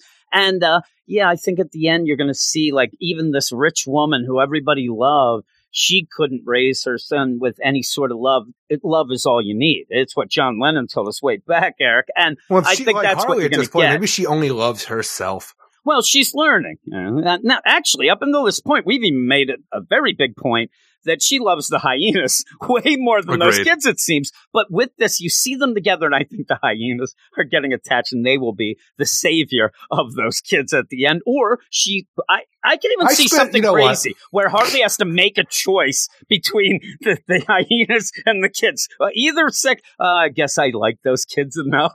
I'm telling you, I spent too much time reading this issue whenever the kids would show up in the background with the hyenas and stuff like that, Bud and Lou. But I spent too much time during this issue while I was reading, thinking to myself, how good are these hyenas that you could trust them not to eat these kids? Because I'm telling you, I'm worried about them. I was disturbed a bit. Like, why are they even allowed in here? When they all just packed up in the back seat of that little car, you better make sure you feed them, right? They better be fed they'll feed themselves. Yes, they will. Also, I like to know that, there's always somebody there to exploit even the worst of the worst. That there was a lot of Harley Quinn merch going on back in the day. A lot of Harley Quinn swag going down in town. I just imagine it was that pop-up shop that came up next to the Joker Burger. Yeah, what is it? Bat Burger. Yeah, that Bat Burger. They Jokerized the shit out of those fries. Yeah, really. Wouldn't you if you were Duke? He's still upset about that, I think. Even think about the idea, though, in the world we're living in with the White Knight universe, because, where you look to see that the Gray Ghost, Simon Trent, like in the animated series, he was a movie star that did like Zorro stuff. He was the Gray Ghost and stuff like that. But later on in the animated series, he had an adventure with Batman, and Batman was inspired by him as a kid instead of the Zorro aspect. But in this universe, it seems like he actually did a movie with Batman. Yeah. So at least he talked to Batman. There Batman's are all of these merchandising effects going on, because not only do you have a superhero who's saving people from psychopaths, but you have a movie star who has these very marketable, freaking colorful villains he can get to market as well. So it's a very weird, almost like capitalistic universe that we're dealing with as well. You pretty much put a label on anything and put it out there for the mass market. Yeah, and again with this, you're going with Sins of the Past as very much thrown in your face as well, where Harley has to deal with it. Yeah, she was bad to the bone back in the day, but that's how she ended up going to Arkham, and she wanted to be a psychologist because eventually Jack would go through there. She could help him, all that. Duke kind of throws shade. Harley throws shade back at him, but also you didn't work with the gangs to do something better. That was before. Exactly. It's always before, but you were freaking justifying your actions to do better. Yeah. And so with all of this, like, there's a lot of things, and what's weird about it is I like things, individually. There's just too much going on at this moment, and the things that I'm interested in aren't being explored enough to kind of make way for even this new way that you're going to go forward, maybe with Hector, and that he's involved as a starlet and things like that. Like Hector, the whole thing with that, we understand by seeing who his mother is, the idea that if he is the starlet here, which it does appear by the end that is the case, through the obsessions of living in a fantasy world, not only being a Hollywood kid from his mother, but also what he was into with Batman and Harley Quinn, the idea that he could go down this path and actually emulate these people that were the powerful women in his life, that is a great twist, whatever you want to do with it. But then in the background, over here, waiting in the wings, you have this asshole, the producer, and I don't understand where he's coming from or what he's doing here. And he's like, and again, if you're going to ask me, I think that what you're going to play out, though, but we don't know about. That's what throws me off when we see him here. But he seems to be. That's the bad Jack. That's the Joker who's coming in and taking advantage of this kid or guy now who wants to be the stuff. It just seems too, off where I need more info, especially about the producer. Now, I wish you would have had something where the mom even said, and don't give the reveal at the end just yet. Use that as a surprise that throws everybody off as they go through this whole deal if you're going to play that. But the idea where his mom's like, he had looks radio. I wish that she just would have said, I just wish she would have actually said, if he would only have been a girl, they would have accepted him right away as my daughter and would have had a career. And that would have, gave you the idea of him, I just would, because even with this, we're making a lot of assumptions of why he's doing what he's doing. Though it seems like that would be the case, but us saying, well, he wants to be like his mom, he wants acceptance, he wants to take away the competition, even though they say they were friends. Well, I wish when you have that little thing that was sent to Hector Quimby as a clue to what they had to go and look forward to, but it was an interview reel that we had with his mother back in the day where he was there and just crying because his mother didn't have time for him because of the life that she led. So the idea of if he was a part of that world as well, maybe she would have time for him, but as it is, she doesn't. Yeah, and you know what, as an aside, and this is such an aside, you know what I was thinking of when I read this?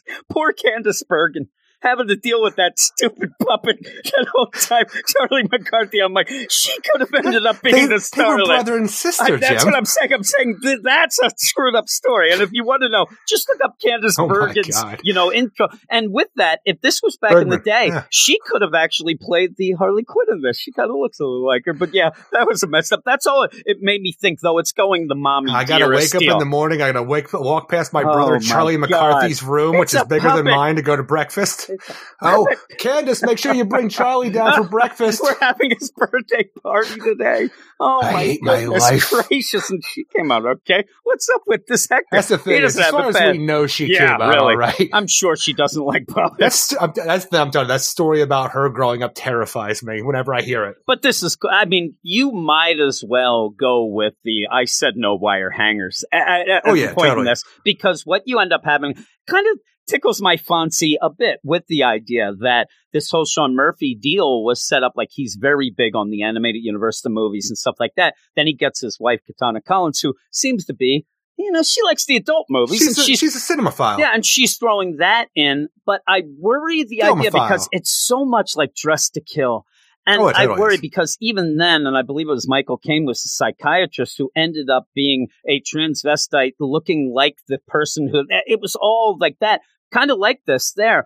And it ended up like, I wonder if she's playing this like she doesn't think anybody remembers that movie, because we do get that sometimes. Well, the thing is, I can guarantee not like a lot of the readers of this one remember that movie. I know that Gabe, who reviewed it on the site, he knew right away. He actually sent me a note. He actually sent a note. His tagline is Dressed to Kill ? And I give him credit for that. I give him props because it is. It definitely is that story. But I'm hoping that Katana Collins will realize this, and there's another twist that use that, even though it's a weird obscure, it shouldn't be that obscure, but it is, use that twist to change it up. But by the end, you're kind of left there with, okay, it's, Hector who's doing the bad stuff, see what's going on, and seemingly like he's staring at them because he had to go off, and now how would the Starlet end up being in that room right there? There's only one way, it seems. He had to go off and get his face on. Yeah, he did. He's like, Eleanor Rigby. Later. Really? But, what do you give this? I'm going to give it a 6.5 out of 10. I still want to see where the story's going. I don't want to, judge the entire series based on this one downish issue in my mind, because I haven't been enjoying it up until this point. This feels like one of those weird third issues to a 6-issue mini. So I'm hoping that things actually get back on track. And also, when I say get back on track, I also hope that it doesn't go in that awful, awful dark. I don't want to put myself in this dark world of, pedophiles and, Hollywood, which it could go. I'm not saying it will. I'm saying it could. I'm like, do I really want to be a part of this adventure? I'm not sure right now, but from so far, I want to see more of Harley and become realizing who she is going forward as a mother, and that she doesn't have to be like the mother of Hector Quimby here. But this was just a little down. The stuff that they were throwing at me about the clues to who the Starlet and producer are, it just wasn't working. And I just by the end, I'm like, do more of what you were doing last 2 issues, because whatever we have here isn't as good. Well, I think that what we're going to get, especially when you were talking, I was thinking about the whole deal and having Harley, him being obsessed with Harley, especially then later when she became psychiatrist and her work with Jack. I think that maybe we'll get the play that he's doing this to get her attention because he wants her to help him with some problems from his past, things like that. But even then, by the end, I don't know that makes a great story in a comic book. But and again, who do you think he's trying to get the attention of? Harley Quinn with the clown nut or his mother? I think it's both. I think that what we're going to end up is that he is trying to get back at his mother, kind of, for what, like, look at me, I can be the starlet, but in the meantime, and it may be the split personality deal, but I do think that now that I think about him being so like, you dealt with the Joker. No, I dealt with Jack. Okay, but you helped him. You were the only one to get through. And her really pushing that idea of how she was doing good at first to get towards the deal. I think that in a twisted way, he wants her to help him, but couldn't just say, like, you wouldn't help me, just a guy who's the son of this. I had to do something extravagant, something crazy. That's why I used the clown knot and things like that. Damn. You know, well, I think that could be the case, but I think that he might kind of go, because remember, he wanted her to be on the case as well when they went in, and he kind of, FBI, you know, she's allowed to be on the case and all that. I think that that's going to be the twist at the end. He just wanted her specific help, and there was no other way to get it. Though, again, that's not real. It's made up in his mind, the deal that he had to do this. I think so, but who knows? I'm just making shit up, Eric. But I'm going to give it a 6.5 as well. I like the art as well, but when I saw the producer, that really threw me off. That just threw me off. Like, what's going on now? I mean, I thought that the big thing was going to be who that was and what's going on. And now you're just throwing everything at us. So we'll have to see. The next issue to me is the linchpin of if I think that this is going to end up, because I want to see what focus that one has. This one, a lot of setup to kind of do a twist. But the next book is Batman Superman number 15.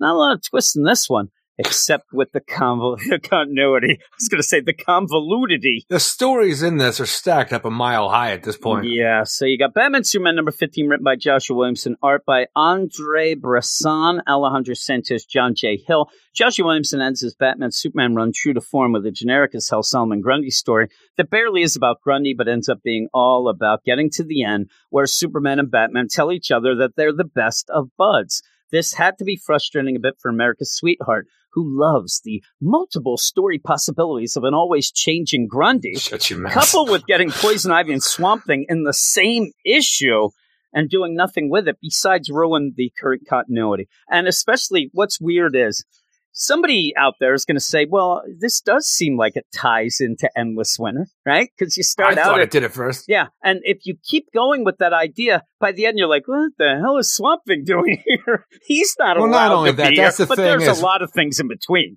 Right in this whole thing, though, when you start out the issue of this, when you, for some reason, you're going to start out with a snowstorm when Bruce was a little boy, then go to Arkham Asylum, but not present day, months ago. I'm like, that's a weird way to go from the past to the present to start out with months ago from where you were in the past. Yeah, because I think you're supposed to get out of the current, like, people who go with real time are going to say, oh, this is an Endless Winter, though. This snowstorm and what's surrounding Arkham. Didn't months you think ago, then, I got you, June. Yeah, didn't you think that what was going to then, that makes it more of him. Didn't you think that there was going to be something like, oh my God, all the ice villains got together, they finally did, like, some explanation to this incredible snowstorm that's almost buried Arkham. That has rocked us that we haven't seen in Gotham in 30 years at this point. I'm like, for some reason, like, I am waiting for the Frost King to finally make his appearance here. I'm like, oh shit, is there like a chapter 8.5 yeah, really? For Endless Winter in Batman and Superman, but on the characters that we're dealing with, because out of nowhere, it's Solomon Grundy is the focus of our story. Love me a Solomon Grundy. Like you said in your blurb,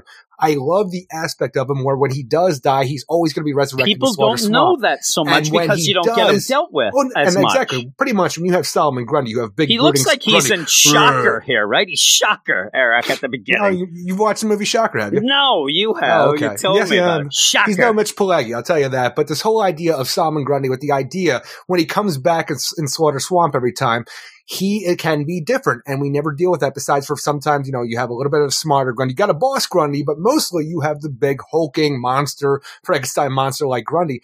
For whatever reason, I don't know how long we've been dealing with because we don't deal with any timelines of this Grundy. We have this Grundy who's in Arkham Asylum. He's being looked at by Starter Labs. He's been looked at by Colonel Jonas from the Damage book from the Army, because the idea is that this Grundy, for whatever reason, he has come back as a WMD. This giant hulking Grundy is giving off radiation, is going to be used as a nuclear weapon, and I don't know why, but we have to solve this. So Colonel Jonas is called in the world's finest Batman and Superman. I'm like, it's so funny that weird. She has to be involved because he's like going to do a lot of damage, Eric, right? That's going to. But well, even with that, did he just come out as an atomic bomb? He's like, that's what, and again, when did Grundy die? And when he came back, who wrangled up Grundy, brought him to Arkham Asylum, and realized, oh shit, he's giving up a lot of freaking radiation right now. It almost feels like he came out like the minute he's like, stretching. Oh, Grundy, a little tired from resurrection. Oh, no, and they grabbed him. Like, See, I'll tell you right now, I'm going to give away one of my secret things if I ever got hired as a writer for DC Comics. One where you have somebody in the military or in Task Force X or Argus that when Grundy does die, you have a group of Grundy wranglers go to Slaughter Swamp. And the one thing that I had the main guy, he'll have a name tag that says, I hate Mondays on it, because that's the day you got to go to work and you got to wrangle a Grundy up. Damn and that's right one of the things. Like, is this they only work one day a week, right? Just one day a week, but that's a hell of a day. And like you said, like, is this the way it's played out? It's as if Grundy was just going about his own business, right? Hey, whatever. Like it was a time thing that he came back, not a WMD, but a time. It doesn't make sense. So that's a crazy story. We have a freaking gigantic blizzard rocking Goth right now. We have Grundy that's come back as a WMD. We're Arkham Asylum where he's hooked up to what looks like an electric chair, like you said. Shocker right here. All right, that's fucked up, Colonel Jonas. You know what we got though? We got Dr. Pamela Isley, who's loosely connected to the Green, and as you all know, Grundy, he's a thing of science and magic who's also loosely associated to the Green. So, Pamela Isley, what do you think here? I think you got to get him back to Slaughter Swamp. Thank you, everybody. Pamela Isley, everybody. Thank you. I like that she just waltzes in. She waltzes in. She waltzes in with her new 52, beginning of the new 52 era costume. Crazy. So crazy. I mean, you're gonna hear Continuity Kid here. He's strapped on the 6-shooters and gotten on the horse because he's about to go to town here because there's so many things wrong. And you had said it to me, and I agree. But the thing is, if you like the story, have at it, because this is story right now over continuity. Is the epitome of story over continuity, which we might be getting going forward. I'm like, look, you are stacking elements of story on top of each other. It just doesn't make sense. And saying months ago does not make it okay. And this is what I tried to talk to people about, the story over continuity deal. Yeah, you can have some fun, I guess, but Colonel Jonas, does this make the story better? Does Pamela Isley waltzing in her new 52, does that make the story any better? It's all these things are doing what this is doing, and what is happening with the not going by current continuity or anything is just using characters to force the story to the next scene. It's not being anything mind-blowing or anything, oh my God, that makes so much sense. It's, okay, what do we do with Grundy? Because he's just thrown in there without any idea of how he got there. Oh, well, Pamela Isley, Poison Ivy comes in, Slaughter Swamp. Okay, now we go. You don't deal anything else with her because they're not caring. Now we got to get Grundy to Slaughter Swamp. So we got Batman and some kind of, I want to say Batwing, but looking at this thing, I don't know what it is. But we have Batman flying to Slaughter Swamp with Grundy in tow, a part of his aircraft. Well, Superman, just heat visions the snow in front of him as they fly to Slaughter Swamp. But it turns out that with Grundy being a WMD, he could be a powerful weapon to have in somebody's hands. That's why we got to get rid of him before not only destroying Gotham, but make sure that nobody else uses him as a weapon. But the walls are thin in Arkham. It's already gotten back to the secret society of supervillains that Grundy is this new thing that he can be used now. And they claim, since he was a member of the secret society before, that he belongs to them. I'm sitting there like, so when you say secret society, which one do you mean? And who's involved in this thing? But the thing is, it's thrown out there because you're never going to know. I've been thinking about the secret society, even the characters that we have involved throughout, the Year of the Villain and shit like that, like Lex Luthor, even Grodd, and all the other characters, Ultra Humanite even, whoever you want to have as the secret society. I don't know who that could be, but you never get to find out. Instead, you just have random mercs sent out to go collect them. You have Deadline show up. You have Lady Vic show up. And right there, Lady Vic, she was killed in Teen Titans. Deadline, I know he got his hand cut off in Deathstroke. He might have died. I don't recall anymore. But you have Lock Up. You have You have Killer Moth just show up, like this random characters thrown at you to come stop Batman and Superman and get a Grundy. And I don't know why. Even the idea that they blow up the Batwing again, or whatever Batman's flying, and then we have to, there's even Black Spider, but we just parachute down with Grundy and Batman to come down to make sure that we, don't blow up by him hitting the friggin' ground or whatever it is, but however he explodes. But then later on, when Superman, we take care of that problem. Superman is pretty much carrying Grundy back to the swamp to go back to finally go back to rest. Hey, Clark, you better watch out. There's a lot of radiation coming off. We got to check you out, man. There's a lot. I'm like, he is Superman. You just rode his big ass down in a parachute. Why don't we have to check your ass out for the radiation he's giving off? I want to go a little further than that, Eric, because when Pamela Isley says, hey, you got to get him back to the Slaughter Swamps, yes, does. You end up Superman say, okay, well, I'll get him back there. I'll be back in a minute. Done and done. I'll get this done in 60 seconds flat. Batman says, whoa. We can't risk that level of speed. Then Superman should say, okay, I'll be back in a minute and a half. I'll be back in 2 minutes because they say, take it slow. Superman, you can't do that because it'd be too quick. No, instead we have to throw him on this new Batwing I have, end up parachuting out of it, landing. Then you're going to take him and go anyway. This whole setup is nonsense. You ended up actually setting up a story that Superman could solve in a minute, but you have to pull it back with rules. Oh, you can't do that, but then forgets the rules. I mean, the idea that Superman can't fly him there in a minute, but then he can be jettisoned, blown up out of something, and end up landing, and then Superman pick him up and do it anyway is nonsense. I want to know. It's nonsense. Why the Secret Society with the idea, all right, look, we want to get this Grundy back because he'd be a valuable weapon for us, So we got to send some mercs out to go retrieve him. Let's it's going to get be a some problem. mercs. And so let's just grab some big old heavy guns and let's some assholes like Killer Moth. Let's not look into this, though. But why not? Why don't we send somebody who can maybe control his mind so we can make sure that we can keep a Grundy docile? Because we always have Deadline show up like, all right, come on, big guy, let's get you out of here. And Grundy just backhands him because it's freaking, Deadline's an asshole. He doesn't want to go with him. Also, the way this is spelled out, to me, this is a ticking time bomb.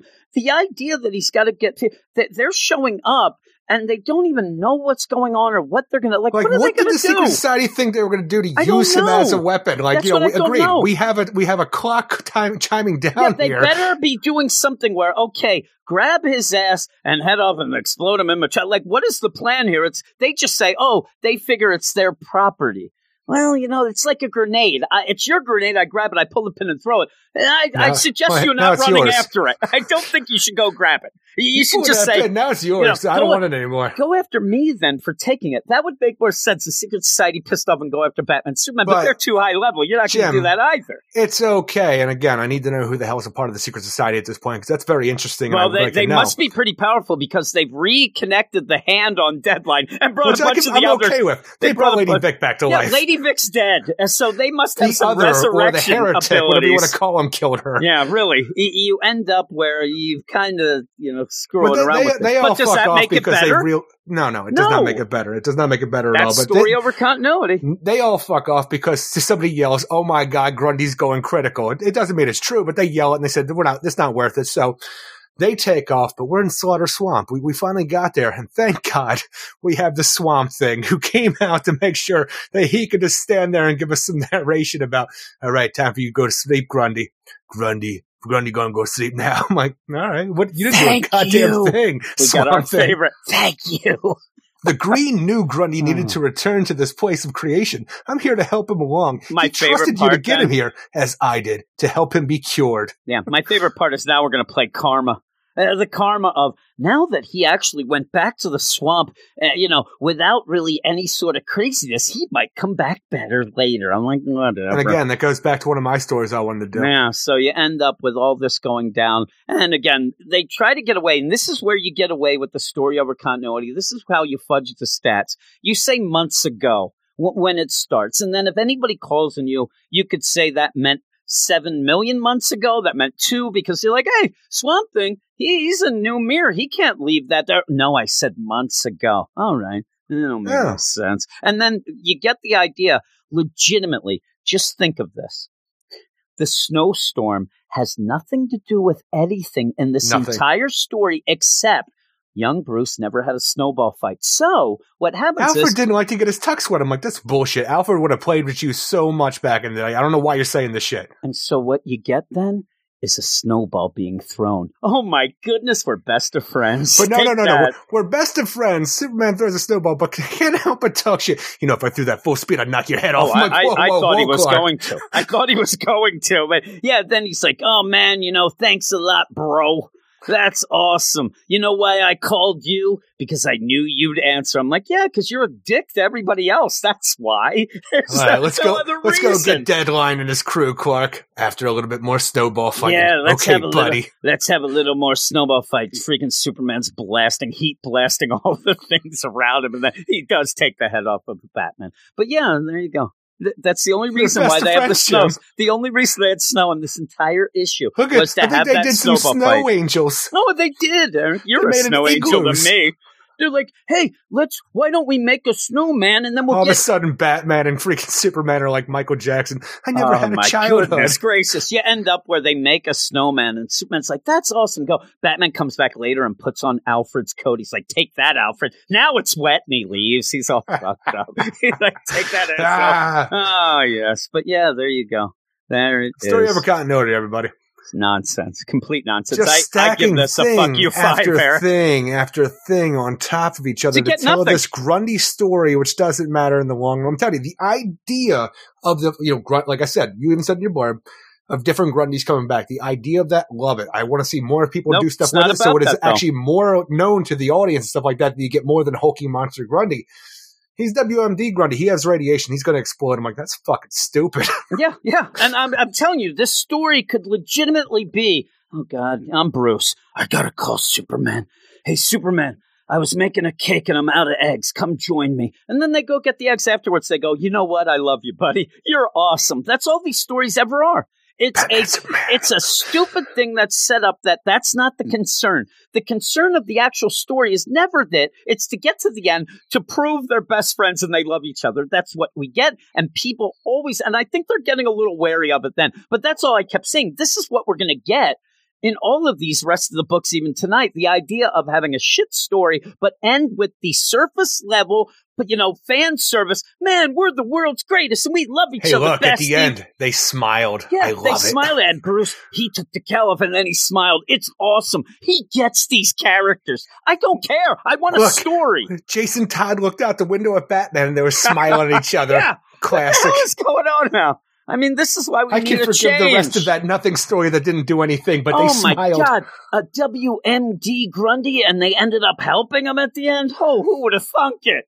I want them to help Parasite for once and not screw him over. That guy gets screwed over all the time. I want Batman to get checked out for radiation now. He was all worried about Superman, that's what I'm saying. The rules don't, and that's the thing, too. That's more of my deal. You are a continuity guy. I haven't read as much as you. You've been reading comics most of your life, which you may hear in a story later. Yeah. But with that, you have the idea that I like the rules to be followed within an issue, and I like synergy within books. This is even wrong in that. The idea that there's a snowstorm, and you're like, oh, it throws you off. Then you got a swamp. You got and the idea of the rules, radiation that doesn't matter to a human, but yet a Superman might be infected.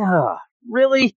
Nonsense. But there's Batman. That's why. How did we get Grundy to Arkham, and why, if anything, did we take him to Arkham? If we wanted to not know the whole deal, I'd say that this is the radiation that is going to kill Bruce in the future. Got to get a hold of Tom King. This guy can't get away. Can't get away from the radiation. It's all heaped up on each other. But at the end, nothing. And I love too where you have a lot of writers who seem to think that Swamp Thing can't function ever in winter. He just comes out, what up, bitches? Thank God. Yeah, really. At least they get that right. I'm going to give it a 5.5 because I like the idea that Josh Williamson took the time to talk about the idea of who Solomon Grundy is and what he is. Doesn't I actually take it down from that there. Because I think that he just heard that and that sounds like a neat way to not really deal with anything. It's just to end up getting that ending. Hey, hopefully he'll be better next time. He's going to come out and he's going to wreck shit. I hope he comes out and just destroys a school. There's usually a painful death involved every time he dies. Maybe now that he gets to be laid down quietly, restfully, and respectfully, he can come back better. He's a WMD. I don't know that that's exactly laying down calm either. I He's like going to think nuts. too. If you want to take it as Solomon Grundy, not a zombie, but just take him as a person. Here he is, Batman and Superman got him there, but Swamp Thing's going to help him. Grundy lays down, and then the freaking roots grab a hold of him. They are slowly drowning him as he's freaking out right there in the swamp. Help me! Help me! Go to sleep, Grundy. Thank you. Oh, it's all karma. Karma's a bitch, I hear. Instant karma right there. But yeah, so you'll go a little higher than me. I'm going to fuck you 5. I'm going to fuck you 5. It's not good. There's aspects of it to it I think are cool. It's just the story in general is just stacking shit on top of shit right now. And I'm like, there could have been something really interesting done here, but you decided to blow that load for this one-shot story before we hit freaking Future State. Also, I better get woke. I think I said it was Andre Bresson. It's Andre. Now that I'm looking at the spelling here, because I wanted to make sure I got the name right, because I did like the art. I don't you're not familiar with Bresson's art there, Andre. And I thought it was pretty good, except at points you end up having a Bruce Wayne who de-aged a bit and looked exactly like Nightwing, but that's fine. Looks like a Dick Grayson, but they always look alike. The one point where he's sitting there, though, when he gets hit by that snowball, I'm like, who's that youngster? Who's that young? And it was months ago, Jim. That's true.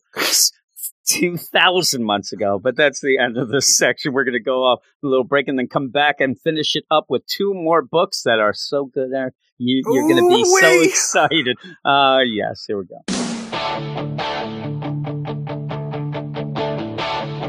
He got his first real comic, got it at a 5 and dime, read it till his fingers bled, been reading comics most of his life. Him and some guys from school, they had a book and they tried real hard. Jake quit, Knuckles got married, Giannis was never gonna get far. When he looks back now, did he ever father ever? And now that he has a choice, he told Jesse would marry her never. Eric's read comics most of his life. Yes, Eric, you have read comics most of your life, but unfortunately, sometimes you have to read comics like the next 2. They're not all great, is what happens. Yeah, it does. I'd like to have a fact check some of that song, though. I'm telling you, there's no fact checking. I know that Knuckles was involved in the inking. That's what I said. He was, and then Cuts, he was the colorist, Eric. I know how things go, but we're going to have to take some fact checking on these next 2 books because they ain't good. And a lot of people gave me messages, "Ooh, you were harsh," they tells me. And I said, I don't know. Maybe I wasn't, because I think that I overrated one of these, and we'll see which one that probably is. Both. Maybe. I like to not get everybody so upset, but no, anybody nowadays under an 8, it seems like, oh my, how dare you? What are you doing with that? I mean, really? How can you upset I love the idea of, I don't want to give under an 8 because I don't want to upset the creators. I'm like, really? Like, what are you in this game for? I mean, the thing is, if you're going to rate these books and try to finagle your way into saying they're good, who are you helping? Who are you helping? Because you're not helping me. And nobody is sitting there and could sit there. Oh man, I trust that person who loves everything. You're going to make everybody poor. We don't have that much money to spend. Here we go, Eric. Wonder Woman number 769. Dude. Written by Mariko Tamaki, art by Steve Pugh, Romulo Fajardo Jr., and Pat Brousseau. I figured out how to say Steve's name. Yeah, Pugh. Mariko Tamaki ends her run on Wonder Woman, continue to change her entire liar story. I'm telling you right now, she's the liar, Eric, from what we got at the beginning, to try to make Emma a sympathetic character. Don't mind that we saw her cause the death of her own mother, and while Maxwell Lord isn't the greatest of guys, making him the ultimate villain because he wasn't involved as a father is ridiculous. I mean, look at Eric's dad. Seriously. He might be a villain to Eric's heart, but seriously. Throw in the just recently revealed schizophrenia, and this run and ending are a complete freaking mess. Powers. It's the power to make me feel, Eric, and the feeling is anger. I don't feel very good. So with that, remember too, I believe that it was like, oh my God, she suffers from schizophrenia and epilepsy, and you never saw anything with that. I mean, really. But you go into this where we started off with the setup that Liar was pissed off. We actually didn't even believe that she was actually Maxwell Lord's daughter. At one point, she was obsessed. She was confused. She was insane. And she ended up where, hey, Mom, is Maxwell Lord my dad? No, you're a liar. And ends up causing her to smash into a truck and die. Now, we get this retroactive deal that Maxwell Lord always knew it. We never really played that out. But even then, the call is that Maxwell ended up getting Emma after that accident. Remember, this is after she has killed her mother and gets her in the hospital, takes her kind of away and gets an experimental drug to give his daughter that will keep her powers in check, the powers that just killed her mother. She was using these. She was not good. She had problems. Also, as you retroactively go with all this, it's also a medicine that actually kind of solved her schizophrenia, the way it's played out here. The surface level deal of this is these pills ended up making her not be delusional, but she couldn't use her mind control power. Where's Maxwell Lord the villain in all of this? Let's take a step back out of the Maxwell Lord territory, because let's just say Emma was in the hospital. She was being given pills to combat her powers and her, mental state at that point in time. When did she get out of the hospital? When did she get an apartment on her own? And when did she steal Maxwell Lord tech and make a freaking app out of it to go and try to, was it just to get her daddy's attention at that point? But and when was all the lead up to this? When did she learn to do any of this tech where you're seemingly saying she was stuck in a hospital all her life getting fed pills? Now, if she ends up that she is allowed, she was in the apartment building that Wonder Woman's living at. I think Wonder Woman has a little bit of Kashunda behind her. This is not the worst of things. How'd she get that apartment? And if she did, what you're telling me then is that Maxwell Lord, as a not involved father, that's bad. Hey, but them's the breaks sometimes. The medicine had to have been the thing that allowed her to then function as a normal person. Now, if you end up, and I'm saying normal, that's not right. And please, if you're going to get all mad at me about getting woke and stuff like that, saying. My wife has a pretty much the disorders that are in this book in real life that and please, that's why I get mad about this. Somebody. That's why I get mad about it, because this is surface level nonsense. Don't yell at me about this. But she is allowed to get out of the hospital. Somebody has said that she can go, and she seemingly was having a decent enough life. Because she's still a minor. And then she starts going off, but she seems to live by herself. Nothing makes sense, right? So then, this is the thing. If you tell me, and this, I'm making it up because we don't get anything here, these pills had to have allowed her to be released from the hospital, correct? It seems that. We don't get that, but she's not. The problem is then when she's out. Take the pills. Well, when she's out, that's the problem is. When she got out, it seemingly she stopped taking them because she had her powers back. So again what are her that's powers? Not Maxwell Lord, but they said it was mind control deal. We saw that's that. The thing is, but then she seems to be doing what Maxwell does, where she can push ideas into people through the app at some points, through like words or stuff like that, like we saw before, like when she killed her mother. But in this issue, when she is the brave knight who has to kill the father of lies, the king of lies, and the evil ice queen, it seems that she is altering reality around her. Well, the thing is, that's the way Mariko Tamaki's playing this. The idea of the mind control is, I'm going to mind control you to see what I see. She ends up saying, show me what you see. Okay, I'm going to would you your mind. But again, that's not through an app. That's through the deal. She needed an app. That, nothing made sense. Again, the idea that I'm even coming up with, that she got released from the hospital, stopped taking her medication, that made her turn evil again. By mind, and you can tell me, well, she's got problems. She sent a nuclear bomb to blow up Washington, D.C. This is beyond just, oh my God, Maxwell Lord wasn't nice to me when I was a kid. She has to be controlled. She does. And even when Wonder Woman says that she understands, listen, Emma, I understand. When Maxwell Lord, he saw you having the same abilities, but he ended up doing bad with them. So he wanted to stop you from that. That doesn't seem like a villain again. There are times where this story, to try to finagle the way that Emma is a sympathetic character, is nonsense from what we saw, and even nonsense when she tries to explain it here. And then you have to have the end where, oh my God, Maxwell Lord is evil. He's showing her how to play chess. This doesn't make sense. And when is that happening and how? I don't know, because that's not his power set either. That's what I'm saying. These is that people, a delusion in her mind because I don't understand the character? We'll never know. And I don't think Mariko Tamaki knows. This is the thing. People are like, oh my God, this shows the compassion of Wonder Woman. Yeah, it does. Just like all these other bullshit stories where you have shit on shit. And then at the end, oh, you know what? I'm compassionate. I'm going to help you. That doesn't change the crap that came before. The whole part of the story seems to be hinged on the idea when the source wall broke, Emma for some reason saw her father's background of his mind in another timeline where he died. I'm like, why did she see this? None of it makes sense. None of it. You want to do this as a story. You don't need the ultimate villain in this. And I know that some people have played the idea that what Mariko Tamaki is doing is she needs to have the man being the villain. I don't even think that. I think that she just has written a bullshit story that she couldn't finagle out of and then forces it. There doesn't really have to be a villain here. You can have a girl who needs help.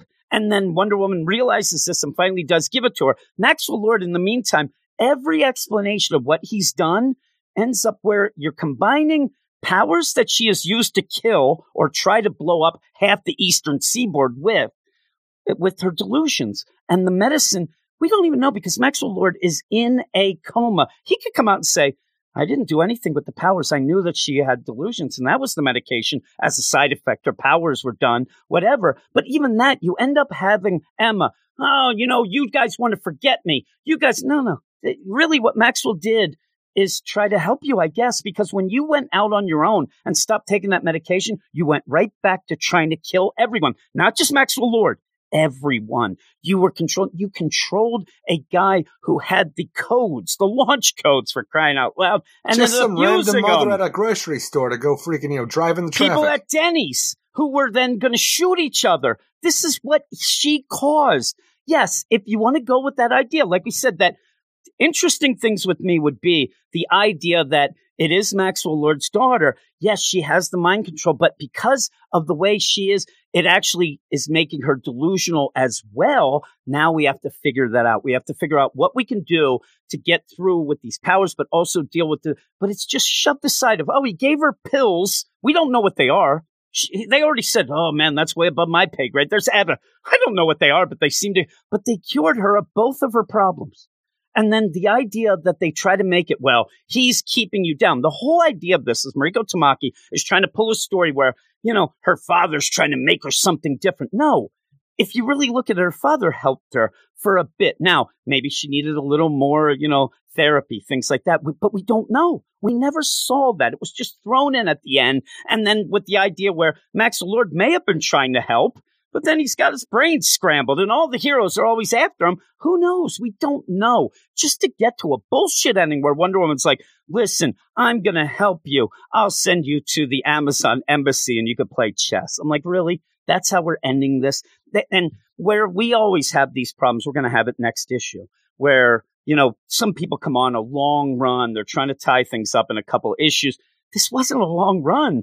This is a very small run in comparison with some. She still can't get the basic stats of her own writing to kind of fashion an ending.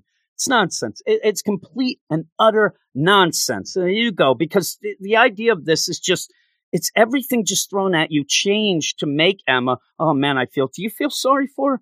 Do you feel anything with her? Because we don't even understand. Well, I'm still trying to figure out the fight that Wonder Woman and Emma have in this whole thing. Because yes, Wonder Woman takes off the golden lasso there and says, "Show me what you see." So when we do get to see Emma's fantasy world, Wonder Woman gets to see it. She becomes a gigantic ice queen, not an evil queen, but an ice queen. Evil queen. It was reason. At the end of last issue. I want the evil queen. Now she's the ice queen. Now she's the ice queen, a giant, ice monster giant, and she is fighting. For some reason, in this though, in the fantasy world that Emma has in her mind, she has a spear that then becomes a sword. But in the real world where they are fighting, she has nothing. So is this going to affect Wonder Woman? Or even when she has her bunny turn into a giant bunny snake dragon and attacks Wonder Woman, what is going on in the real world during this whole thing? Is her power now that she is showing the thing, is this actually happening to Wonder Woman? I don't think it is. Maybe it's one of those, if you believe something like they say, if you die in a dream, what I want to see is you pull out Freddy Krueger. Everybody, you pull out there, Freddy Krueger and Beetlejuice. I don't know. You end up with this Candyman. I love it. They pull out as this is going on, and it looks like two people, pretty much Star Wars kid, going at each other and jumping around and falling all over the place in real life with nothing. Like, what are they doing? So you end up where it's just, again, I said this 3 issues ago. I saw it coming. The idea that they're not going to let Wonder Woman beat the crap out of a little girl. Once you ended up saying she has a disability, she has a mental problem there with the schizophrenia and the epilepsy, I think it was. You're not going to you can't have Wonder Woman just punch the problem away now. Now she has to use her compassion, which they try to force in. But again, you set up what is going on nowadays where you get villains, and these villains always have to be like, everybody's Batman out of nowhere. Like, I can't do that.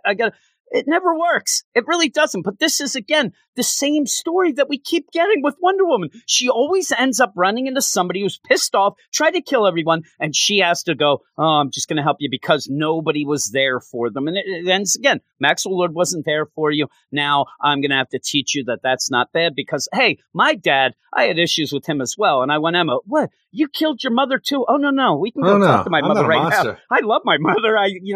It just doesn't work. It doesn't work from what we had at the start to what this is. If this was set up originally as a girl who, because of her, I'm telling you could go with this mind control deal, could end up going a little wonky in some people, and it could be causing other problems. I don't mind that at all. Show it from the beginning. Show what you're doing with the character. Don't set up your character to be a dead-end character there who is killed, who has done all this, to try to wrap it all around at the end to say, oh, look, Wonder Woman figured it out. No, you just threw shit at us at the end to make it this way. Hey, it's nonsense. During the fight as well, when Mulaney, the rabbit, starts talking to Wonder Woman about how she never fed me carrots. She only fed me rabbit food. She kept me in a cage. Now, is that Emma talking through the rabbit, or is that actually what the rabbit's saying to Wonder Woman? My issue with it is, like I said, how would Emma know that he wasn't? So you're getting the idea it has to be the rabbit. I don't know. Because Emma wouldn't know that there wasn't carrots. She wasn't there. It was when Wonder Woman was keeping Mulaney. And I am actually worried about Mulaney, though, because when we do move Emma to the Amazon embassy, which for some reason she gets off on all the destruction she caused, and it's just become, even the given salvation, sanctuary to the Amazon embassy. Where does Wonder Woman go into this and say to the authorities, hey, whoa, she kind of did launch a nuke, but we're going to take her to the embassy. Diplomatic immunity. If you would have spelled it out that her mom was Amazonian at the beginning, some wacky, then it would make more sense. I don't see the rabbit here sitting with her. She's playing chess with the other Amazon, so I don't know what happened to that rabbit or why the American government or any kind of government in this world that's going to allow a person who can shoot nuclear weapons at things, why they will be able to have sanctuary given here. Aside. Things get pushed, and I like this deal where you end up having this thing with Antiope where it's like, hey, she's a powerful force. She is a lot. We're all a lot. What are you talking about? But with that, I don't know if you realize, but they end up having the cookbook on the embassy to serve rabbit. We don't know which way it's going, Eric. We don't know which way. Also, they're very big on Welsh recipes, I heard. Nobody is. So, they like a lot of rabbit in those, I hear. So, big troubles. The Welsh don't even like that. Yeah, well, really. No, the Scots, really. The Scots are wishing they had the Welsh. But you end up here, that like they say, the smallest book, Great Scottish Chefs, Eric. You end up with this whole deal where she's playing chess. Oh, my God, look at her. She's having such a grand old time. Not even a mention of what are we doing to help her with the powers. Also, her schizophrenia and things like Bobby that. Fischer Maybe what's going to happen in all of this, because she could just start mind controlling people anyway. But instead of that, now we have the pen pal mental abilities of a Maxwell Lord who still seems to be in a coma. Now he can reach out and talk to his daughter over great spans of deal. Is that a power that he has now, or a new power that she has now, or is it just connection they have out of nowhere since they are father and daughter? We've had screwed up Maxwell Lord shit this whole time anyway. And also, I want to know what happened to that guy who made that crazy app that makes the androids come out of the sea. What is going on? This book is just tech. And I see people, man, this was a great run. I'm so sad that this is over. Really? I mean, really? These stories are not, they can't even keep it straight with itself. And I've said it before. I'll say it again. Mariko Tamaki has won Eisners. I don't think she cares as much about superhero books. I think that she wants to write her, standard deal that she writes, of teenage stuff and going on with that. And then she does this. In my mind, I hate to be mean, but it seems like that's the way you get your brand up. That's the way you're going to get more people reading a Wonder Woman at a point, and then they'll come over to your other things. But I'm not going to read any of her stuff anymore, except I have to, because she's on I'm Detective. just happy at the end of this whole thing that Maxwell Lord didn't turn out to be a Wishmaster. Well, he is, I think. Look at him. Even the idea that he's like reaching out. Play to win. I'm like, really? You're using all that ability to just tell her not to use the rook to queen?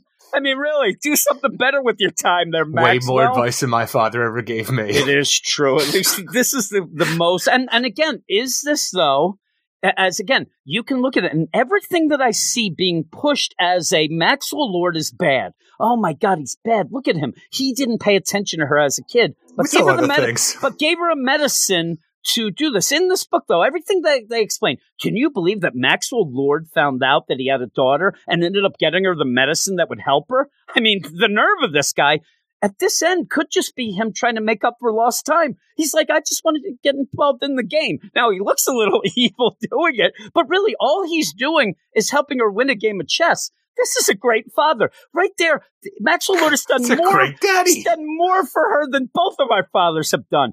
I wish that my dad came to one of my hockey games one time and said, imagine if he would have let you go and try to become an archaeologist. Come on, he helped you out big time. No, well, he didn't know that. I'm telling you, if I was on a fast break, if I was on a fast break and all of a sudden I end up, I get this mind control. My dad is reaching out because he's not leaving the couch, Eric. This would be perfect for him. And he says, the goalie's bad on the glove side.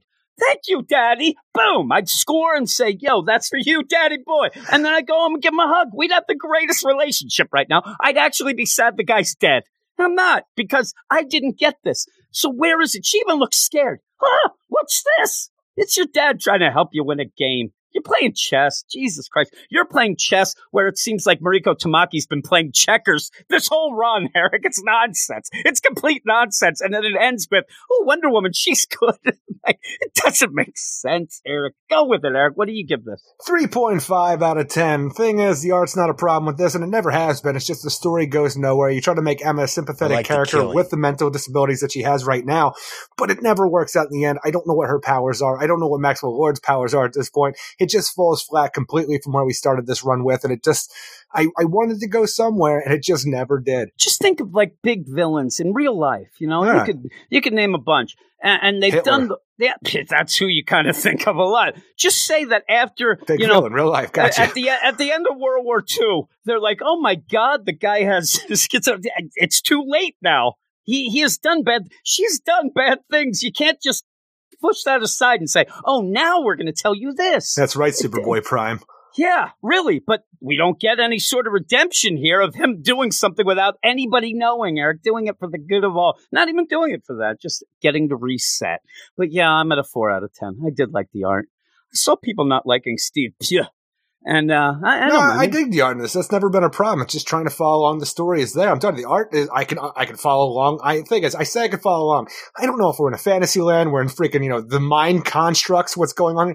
I don't know what her power set is, and that's not Steve Pith's fault. That is the storytelling's fault.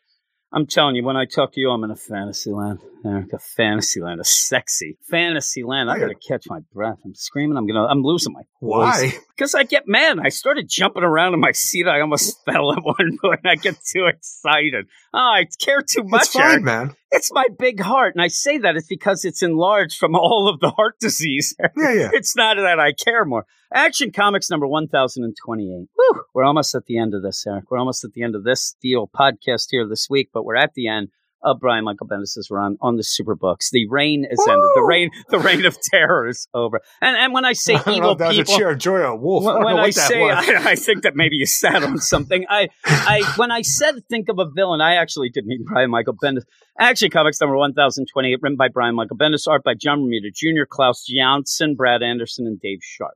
If you're wondering why Bendis hasn't been loved at DC, just look at how he's ended Young Justice, Superman, and now Action Comics. He doesn't get the characters he's writing or the universe he is writing in. So he always tries to make sense of it all by answering questions nobody's ever asked, and then fool people by giving them generic feel-good moments at the end, as if that makes 2.5 years of garbage smell better. The best part of this Action Comics, though, is we also get John Romita Jr. art so that our eyes can hate it as much as our brains, Eric. There you go. And yes, and this is nonsense. At one point, I thought Jimmy was going through a bunch of changes in his life. He looked That's like all right. a girl I thought when we're dealing with the Superman family that we're actually on a different Earth of cavemen. Yes. Oh, it's Caveman Superman family. Look at that. Oh, no. That Caveman Superman family at it again. I had one page that I ended up getting just the panel, and I said, did John now age about 80 years and become a zombie? Because he looks terrible. But what you end up getting in this issue, first off, I said that,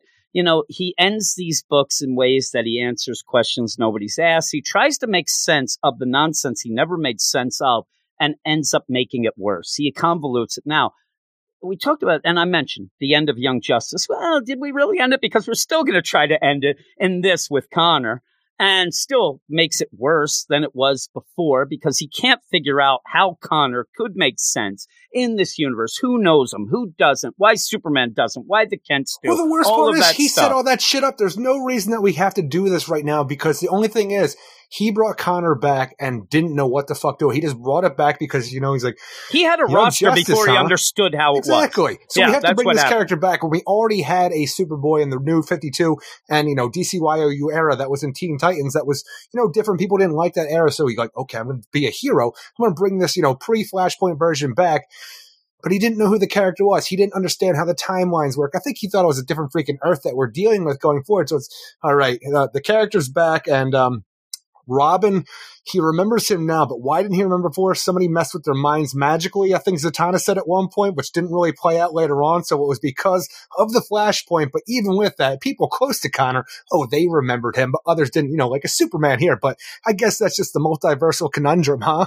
Yeah, and that's the thing. Yeah, really, all these characters, all these characters are mainly you're in. He didn't even know. It's not nice to say. He didn't even know better than to tie in that missing 5 years. Like you had some things that they've thrown out before it, whether or not it makes a complete sense. World. But when you end up having a Superman who doesn't remember the character, but yet everybody else seemingly does, but in different ways. Well, not only that, you're never going to be able to make sense of it. If you go with the idea, because we just want to say, it's like, the Flashpoint happened, everything was erased, and so nobody remembered. And, Gemworld was there, and Gemworld didn't change, but we kind of saw that Gemworld did change because that, at one point, even during his Young Justice run, the idea was all of these crises happen. It's been sending reverberations throughout Gemworld and the God Sphere, and they're going to get to, and then that just kind of fizzled. Oh no, it was Dark Lord Opal. It was nothing that we set up before. But the thing is, if you go to okay, we're going to reveal how Connor was able to do this.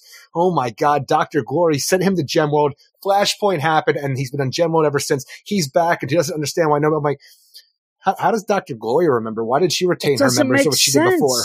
It doesn't make sense because he doesn't understand the universe. He doesn't understand at one point he's like, yeah, Superman, you've been in all the multiverses. I mean, every single one of them you've been in. But that doesn't make sense because even when you bring it back to the whole thing of Connor Kent. All right, we have one more issue left. We've been doing the Superman family stuff. Young Justice isn't around anymore. We need to tie in a few more things. You remember how we had, Ray Palmer and Mr. Terrific, how they were looking into Connor's conundrum right now. We're going to figure out who this guy is. Why don't people remember him? And all we deal with in this whole thing is like, all right, we ran our test, Connor. Turns out that you're going to be okay. You might even age have a longer life than most people, but at some point your powers may disappear. And I'm sitting here thinking to myself as I'm reading this, what are you talking about? Huh? Yeah. That's exactly. Oh, I thought you were asking me. I'm no, I'm saying I thought because what you just said makes complete sense. Because I said, I'm reading this and I'm wondering to myself, the thing is, Connor knows who he is. He knows where he came from, his backstory, everything that he's dealt with, he knows. So the idea that we're telling Connor all this, but nobody's actually going with the idea of the big revelation that bothered Connor back in the pre-Flashpoint, the idea that he will perpetually be looking like a 16-year-old boy. He's not going to age. Like, yes, he'll get older in years, but his body will stay the same age this whole time. Like, and that is something to discover. But he already knows this. Everything else, but out of nowhere. Oh, yeah, we also found out that your powers might go away. I'm like, here's the problem. And here's which the problem ones, the Kryptonian or the TK powers? Because he doesn't know this. And the problem is that I don't think Brian Michael Bendis can get shit straight in his mind. He's saying that this is the Connor that avoided Flashpoint. So it's that Connor. He's not going to have new problems or new questions. But also, that's him. The way he is here, it's the Connor that existed in the 90s before that character evolved in the 2000s. That's what I'm saying. And so when he's trying to, but the idea of, you're going to have this lifespan, he heard at some point, I guess, that Connor always had a problem with, growing old. But it wasn't because he was afraid to grow old and die. It was because he was never aging in the way that he looked like his actual age. When he first found out that he was a clone, like he always thought he was a clone of Superman, but then when he found out he was a clone of a mix of Lex Luthor and Superman, this bothered him for a long time. Even the idea, like we talked about, like they talked about in this issue, where the kill switch, but Lex Luthor had a switch that could take over Connor's body if he wanted to. And which he knows that that's not a thing. He says, I don't have that. No, I'm talking about the idea of the kill switch, but no, like when he found this out previously that Lex, could take control of his body, it was a big problem. And then when he found out that he's going to perpetually be the 16-year-old, that bothered him too. But the idea that, you're going to have a long life, buddy, but them powers, they might go one day. Who knows? And I'm like, yeah, why do that? Why do that? You're leaving this character. Even this, you're throwing it out there with an uncertainty. And why? Yeah, I'd actually say right here as they're doing, hey, you might run out of powers. It's a shame that you don't know somebody who goes in the future a lot that might be able to look into that, like John. All he has to say is, John, can you check out if I lost my powers at any point? Yeah, I'll do that when I go back. After the great disaster, we lost a lot of stuff. We think that Damian might go bad someday. We don't know. The whole deal of this, though, future smoocher. Why are you setting up this character that may lose his powers eventually? Just throwing it out there in the final issue. The guy brought him in out of nowhere and ruined a lot of shit with him. Freaking got rid of all the evolution the thing he had for 15 years, and then out of nowhere, it's like, well, I'm off this. I better fuck something else up for somebody else going forward. I'm like, why? I'm telling you, he must hang out with the guy like Lyle Little Information is what I'm going to call this guy, because Brian Michael Bendis seems to have heard little bits, but nobody else can end up giving him more on it. Like, hey, I heard that Connor was really upset about getting old. Well, what about that? What was it? I don't know anymore. And then he goes and writes it. Or they say, hey, I'm going to get this thing together. We're going to get Connor and Jeff. Oh, they don't really know each other in this. Why is that? I don't know. And he just goes and he makes up things in his head. We can say that's bad enough as it is, but he goes above and beyond, because not only does he do that, but he calls over buddies. Hey, Greg Rucka, Matt Fraction, come over here. You want to fuck up something? All right, let's work with that shit, because even the idea that we have in this issue that going forward, Jimmy Olsen is the owner of the Daily Planet. I'm like, wow, that's fucked up. Yeah, it is, because it happened in Superman's pal Jimmy Olsen that Matt Fraction was doing, where you found out that somewhere down the line, ended in July, we finally caught up with the action. Yeah, we finally caught up. The idea that the Luthors and the Olsens, they used to have there were star-crossed lovers, a baby was born. So the Luthor fortune is half the Olsen fortune. They can do with what they want. Jimmy has half of it. He can do what he wants. Luthor has half of it. He can do whatever he wants.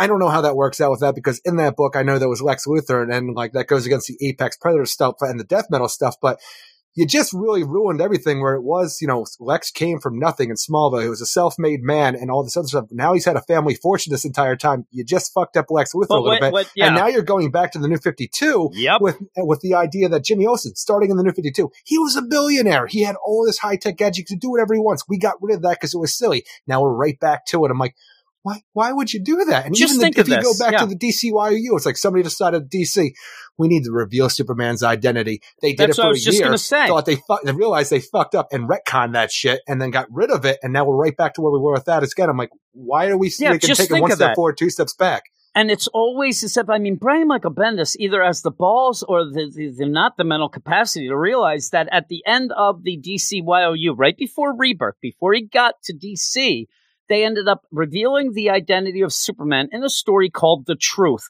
He did the same thing, called it the same thing, and made it seem like it's never been done. Then you do this with the Matt. People are going gaga about that Jimmy Olsen book. I tried to read it. I couldn't. And you end up with, can you get that? Jimmy Olsen's rich. No. We had this. Yeah. We had this at the end of the New 52 again, right before Rebirth, where Jimmy ended up getting his family. You and I joked about it because every time it seemed that it would be brought up in the continuity of the New 52, it seemed like he had a little bit less money. Like he was spending it like crazy. I mean, he ended up, and then finally his parents came back and, where's our money? Because he was just throwing it all over. At that point, you had Lex buy the Daily Planet. So you even had that conundrum deal of what they're saying here. Oh, I don't want to have, Lex buy it. He did in this continuity. Now you could say Superman Reborn, but it still is out there. Because why did he buy that? Because he would have the cape of the dead Superman, which never died now because Superman Reborn. But what you're doing is just the same story again. Even though Lana and New Superman got their powers from that, but that doesn't matter. I'm telling you, all that kind of goes together and whatnot. But you're just retelling stories, and you're doing it at the end of runs. And I like the point where Jimmy says that, Perry is still fully in control. I like that. And he even takes a picture. As he says, now, you have complete control. But then Jimmy gets dark as hell and goes in. You have complete control for now in my mind. Shit can get bad real quick for the way you're talking about this. He ends up taking the picture of when he says it just to show. And like that is almost, that's weird already. I say to you, hey, I'm going to give you this. I take a picture of you smiling. Aren't I, Chief? All I'm going to do then is like, you like smiling like this? Because you better follow my rules. Because then he goes, congratulations, Chief. And then so nobody else hears, he pulls in and says, it's okay, I call you Chief. Right, Chief? And I'm telling you, right there, it's the most villainous thing I've ever seen. You like having someplace to live? Chief? You like being You mind if I have a run at your wife? Chief? Whoa, Jimmy, you're going to let me do whatever the fuck I want, right, Chief? And I'm like, oh, crap, Jimmy's gone crazy. But yeah, Great with that, though, Ghost. Well, Superman probably hears this and he's like, yeah, I'm not dealing with that crap. Even later, I love showing the superficial Lois as well. Be nice to your rich Uncle Jimmy. Like, really? But then you're going to go back to the, Hall of Justice where they're looking into Connor. We get information that in the book itself, hey, Connor, yeah, you know that thing about you wanting to know if you're going to die a regular lifespan? No, I don't, because I didn't ask that. Well, it's good because you're a clone, and that's something that comes up. And then he even says, he's like, I didn't need to know that. Michael, I really just wanted to know, like, why certain people remember me and why others don't. That's all we need to know. Your powers are going to be gone one day, maybe. Where do you get this? Even the idea that they're so excited, and the whole thing, even after Connor leaves, this whole thing, he's like, Connor Kent is proof the universe rebooted its time. I'm like, well, Wally was out there before that, but, when it was a big deal when that happened. And then Bart came around the same time as Connor, but it's been around, like, Michael Holt, you might have looked into some shit. Why is Barry keeping everything to himself? We've had Thomas. I mean, there's a lot of shit going down. And even with that, like, you're thinking about these powers, like, where did we see, like, this fluctuation? Where are we getting all this? I mean, now it's like Franklin over the Fantastic Four. Oh, my, your powers. And why? Why do that? I don't understand. And so you end with that and like, hey, what are you thinking about there, kid? I'm feeling like I don't have a home. Home? Well, let's go to Smallville. Let me introduce you to some people I already introduced you to. Well, even before that, like, why does Ma and Pa remember Connor and all these other people remember? But why don't I, being Superman, remember? It's like, so with everything you've been through, I think it's brilliant. This is the only thing you don't remember. You're very lucky, Superman. Like, that didn't tell me a goddamn. I'm telling you, that's why he's Mr. Terrific, Eric. He terrifically avoids the question. He can't be called out on anything. I'm surprised, like, that doesn't make sense. Can you, explain it a little more? Fair play. And then he's just like, fuck you. Like, even the idea that Connor thinks he doesn't have a home to go to, but, we've already dealt with Ma and Pa remembering, being happy as hell that he is there, hugging the shit out of him. But he tries to replay this. I don't have a home to go to. Well, that last part isn't true because we know someplace, and, like, this is where he was living when he was sent to Gem World. So, and, like, he was even going to, like, high school in Smallville. So, all this part, he can just, fall back into his life.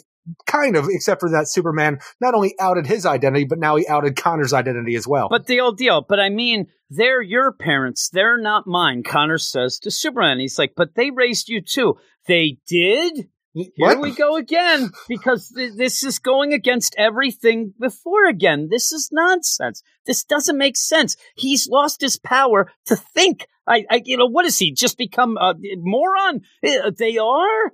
I don't understand. I'm your brother. What is going on here? The problem was Superman didn't. So they go back again.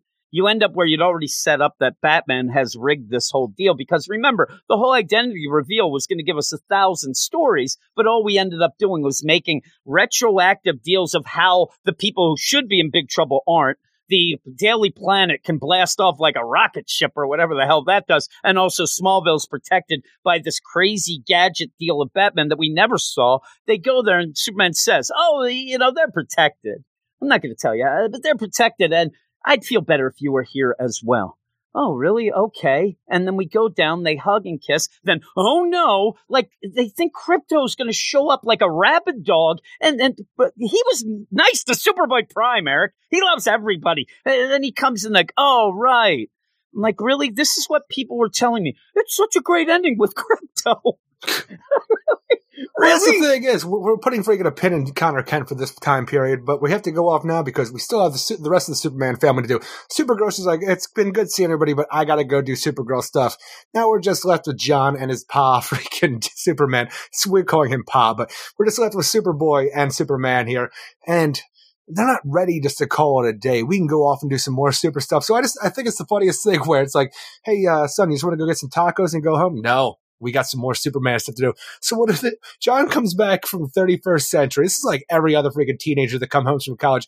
All he wants to do is spend his parents' money because they go and buy all these pizzas or something for the homeless. I'm telling you, there's all these things. I'm like, yes, you are Superman and you are Superboy. You do not have super funds though. So where is this money coming from that you are spending on feeding the homeless of Metropolis at this point in time? Because I'm like, what are you doing? Because What about Lois? Why do we have to go and have father-son time? And not only with feeding the homeless and taking care of some school buses and whatnot, but then we have to have Batman and Damian teaming up because this takes place before Damian, was Robin no more. Yeah, so Superman, Batman, Superboy, again, and Robin. These little asides are there because he fucked up. I know, the Penguin. The Penguin doesn't make any sense for what we've seen with this whole thing, him going off and doing it. As much as I would love the Penguin to go back and just become a regular supervillain, doing crazy umbrella shit, that's not the character right now. So just saying he was off doing villain stuff and we took him down while we continue on with Bendis's weird way of the Penguin talking with his weap. Yeah, weap. Yeah, not lovely. We also have such classics where people are saying, but at the end, he really gets Superman. When John and Superman are talking about the future, hey, what's up with that future? John says 1,000 years from now, ego and intolerance are still a thing. Here's Superman's thing.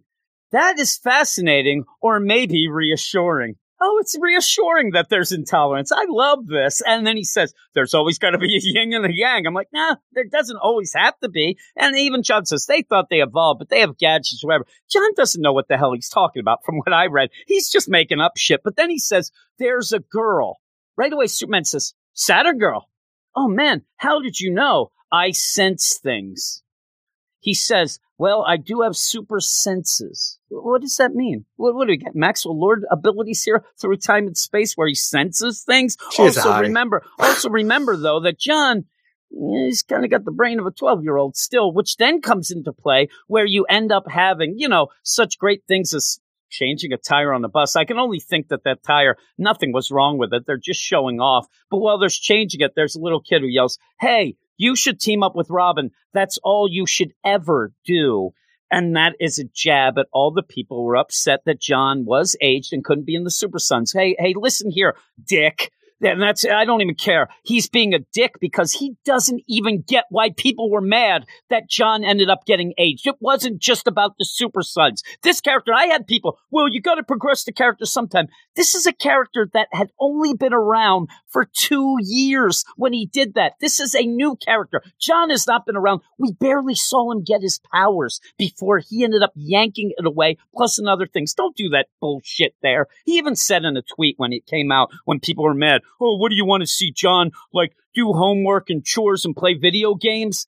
No, yeah, we kind of. I don't mind. Stuff, though. You could do other things, and even through this, even the idea of him thinking he did everybody a favor by aging him, but he didn't do any legwork to age him up. He said, nothing at all. Black hole, Earth 3, volcano, 7 years. He's back and he's okay. I'm like, no, there's a lot that would have happened if that is the case. I really think he thought that the character of John was around longer than it was because he just knew him as Superboy. And he's like, oh, Superboy, he's been around forever. John wasn't. He came just back imagine from the Convergence. Psychological damage that would happen to he was trapped in a volcano for 7 years, being just tossed animals to eat while a freaking man who looks like his father cries in front of him and lashes out him for the entire 7 years. Not talking to anybody else this entire time. Like, you got some problems there that you might want to address since this is the best way you thought to age him up.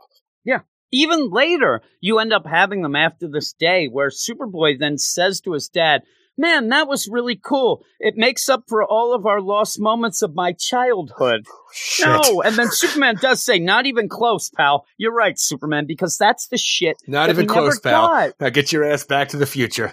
And imagine this, the idea that the Super Sons, yeah, people like that book, but you rarely got a lot. You never really got the Superboy and Superman, and only a little bit, because he was a baby when he came about. He comes into the New 52. He didn't have his powers. He was a little kid. Once we end up Superman Reborn and stuff like that, we got a little of it. You know, you ended up having the Lex story, Imperious Rex, I think it was. Lex. And you ended up at Lex, yeah. And you ended up having that stuff with that, but that was still even like trying to hide his identity from people and trying to, you know, let his powers go. You never got that's the Superman thing. You even say the moments. New 52. What we got was a mini series with Dan Jurgens, you know, the Adventures of Lois and Clark out of Convergence, and you had that Superman Reborn where they then took over for the old Superman and changed everything up with that. So then you had the Superman series, and that was it.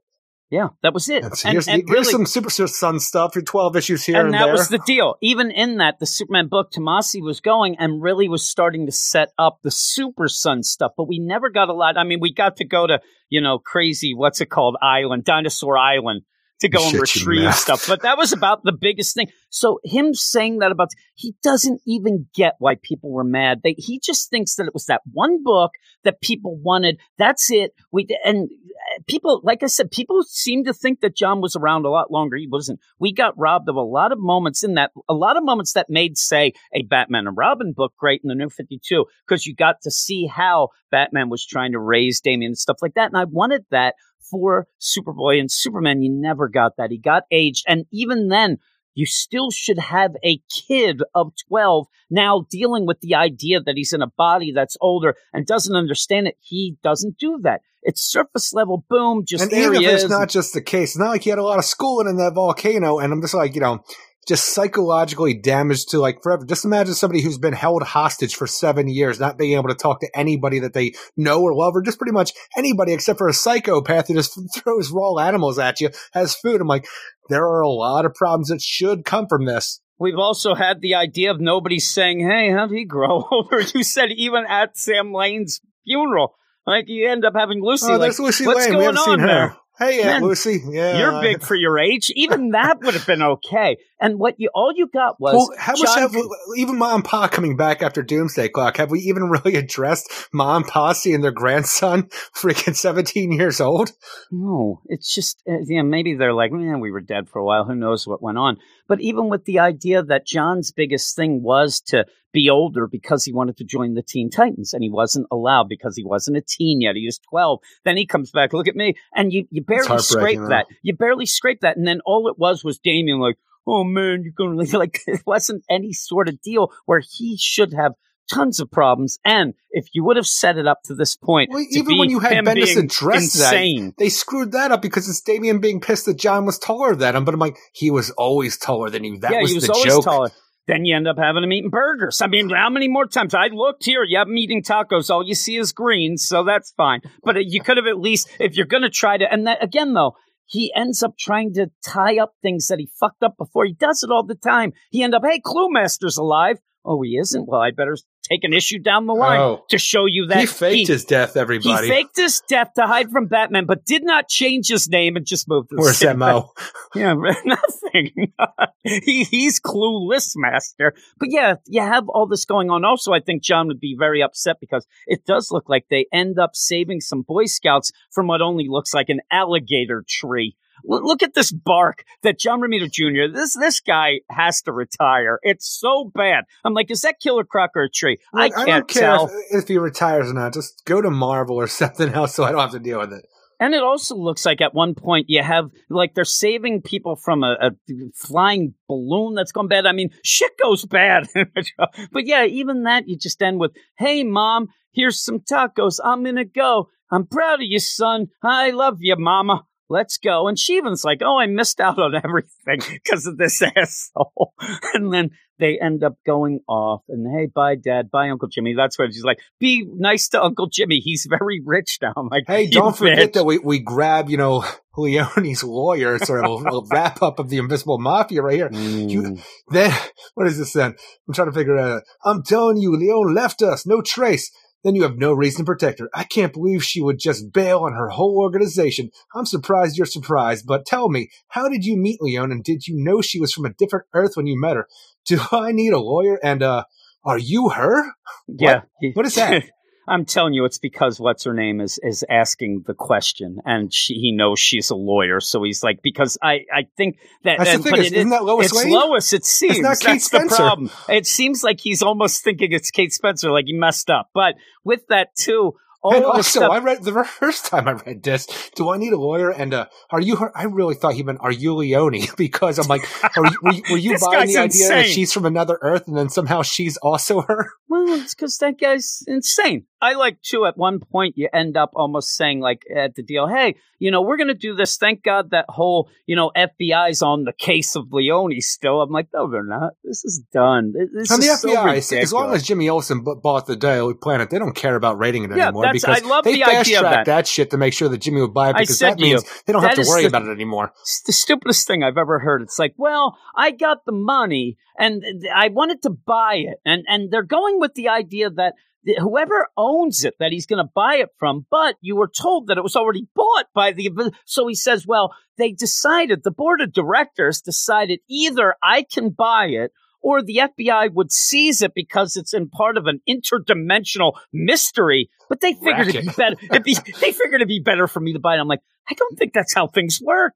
I don't think that I can go and say, whoa, there's a crime scene here. 50 people got murdered. Well, let's get rid of that because I'm buying this house right now. They're like, thank God I didn't want to look into the shit. As long as you clean up, I'm cleaning up chalk drawing there. And so with that, it's like, and then they fast-tracked it. I mean, everything is getting forced to this. It doesn't make any lick of sense and gets everything wrong. Look, don't worry. Everything we're going to go wrong. back to the Daily Planet so Perry can talk about, we're not writing stories for today, people. We're writing them for tomorrow to give you the freaking, tell you how important the Daily Planet is, just to wrap things up for some reason, even though this was the most interesting part of the Action Comics, which he really pushed for this thing. But at the end, we end on a little joke. It's like, oh man, it's dinner time. Or are we not ordering lunch? First things first. Hey, can we order from Great Caesar's Toast? Yeah, what are you going to, the Toast restaurant?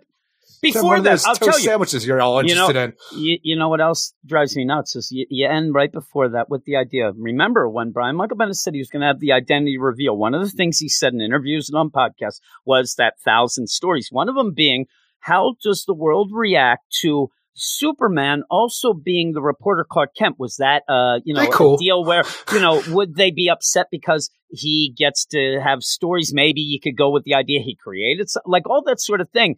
And then you just do what you were going to say was the bad thing, where they get word, oh, there's trouble. I think even in Conduct, there's trouble in Conduct. Really? When isn't there trouble in Conduct? Metahumans fighting a fire twister. Oh, my God. And so there he is. Okay, I got this. Superman away. And he goes, this was what you were going to have as a basis of he can no longer be a reporter because there's a conflict of interest. You have all these things. Well, that's the thing is, we didn't deal with the public. Do it. We just dealt with pretty much Steve Lombard. Like, I don't know if I can, be around here. You're going to put everybody in danger, Clark. And that's what I'm saying. And now it's like, oh, so he gets that story too. If you can get there before he can. Conduct, you're like, fuck you, Lois. I wanted him to just go, fuck you, I'm out of here. I'm so sick of this. I'm going next door. Where's Daily Star? Lana gave me a card. I am going there. And by the way, where's Trisha Q? I see her in the background. Who is this rando she's talking to? I don't know. I'm looking to. Hey, older Jimmy from the future. Yeah, it does look like. You have Trisha Q over there. The first time she shut her mouth, she's over there just looking at her phone throughout this and changes her look constantly. It's nonsense. And then you end up, as if you aren't pissed off enough. You have to be reminded that he's going off. And this is the thing. Mariko Tamaki wrote a horrible Wonder Woman according to us. This is our opinion. She's now on Detective. She failed up. You end up having a Superman. Superman books are big, but Justice League, he failed up. And you end up top. Here on the deal on the screen. We get back to that nonsense with the sticky notes. You have the cover of that first Justice League reveal deal. You also end up having, where is Ambush Bug? And I swear to God, people are going to get sliced if we see Ambush Bug. I'm telling you, don't give me that nonsense. Nobody cares. People love Ambush that character for some reason. I don't understand why. I think it's just because it's weird.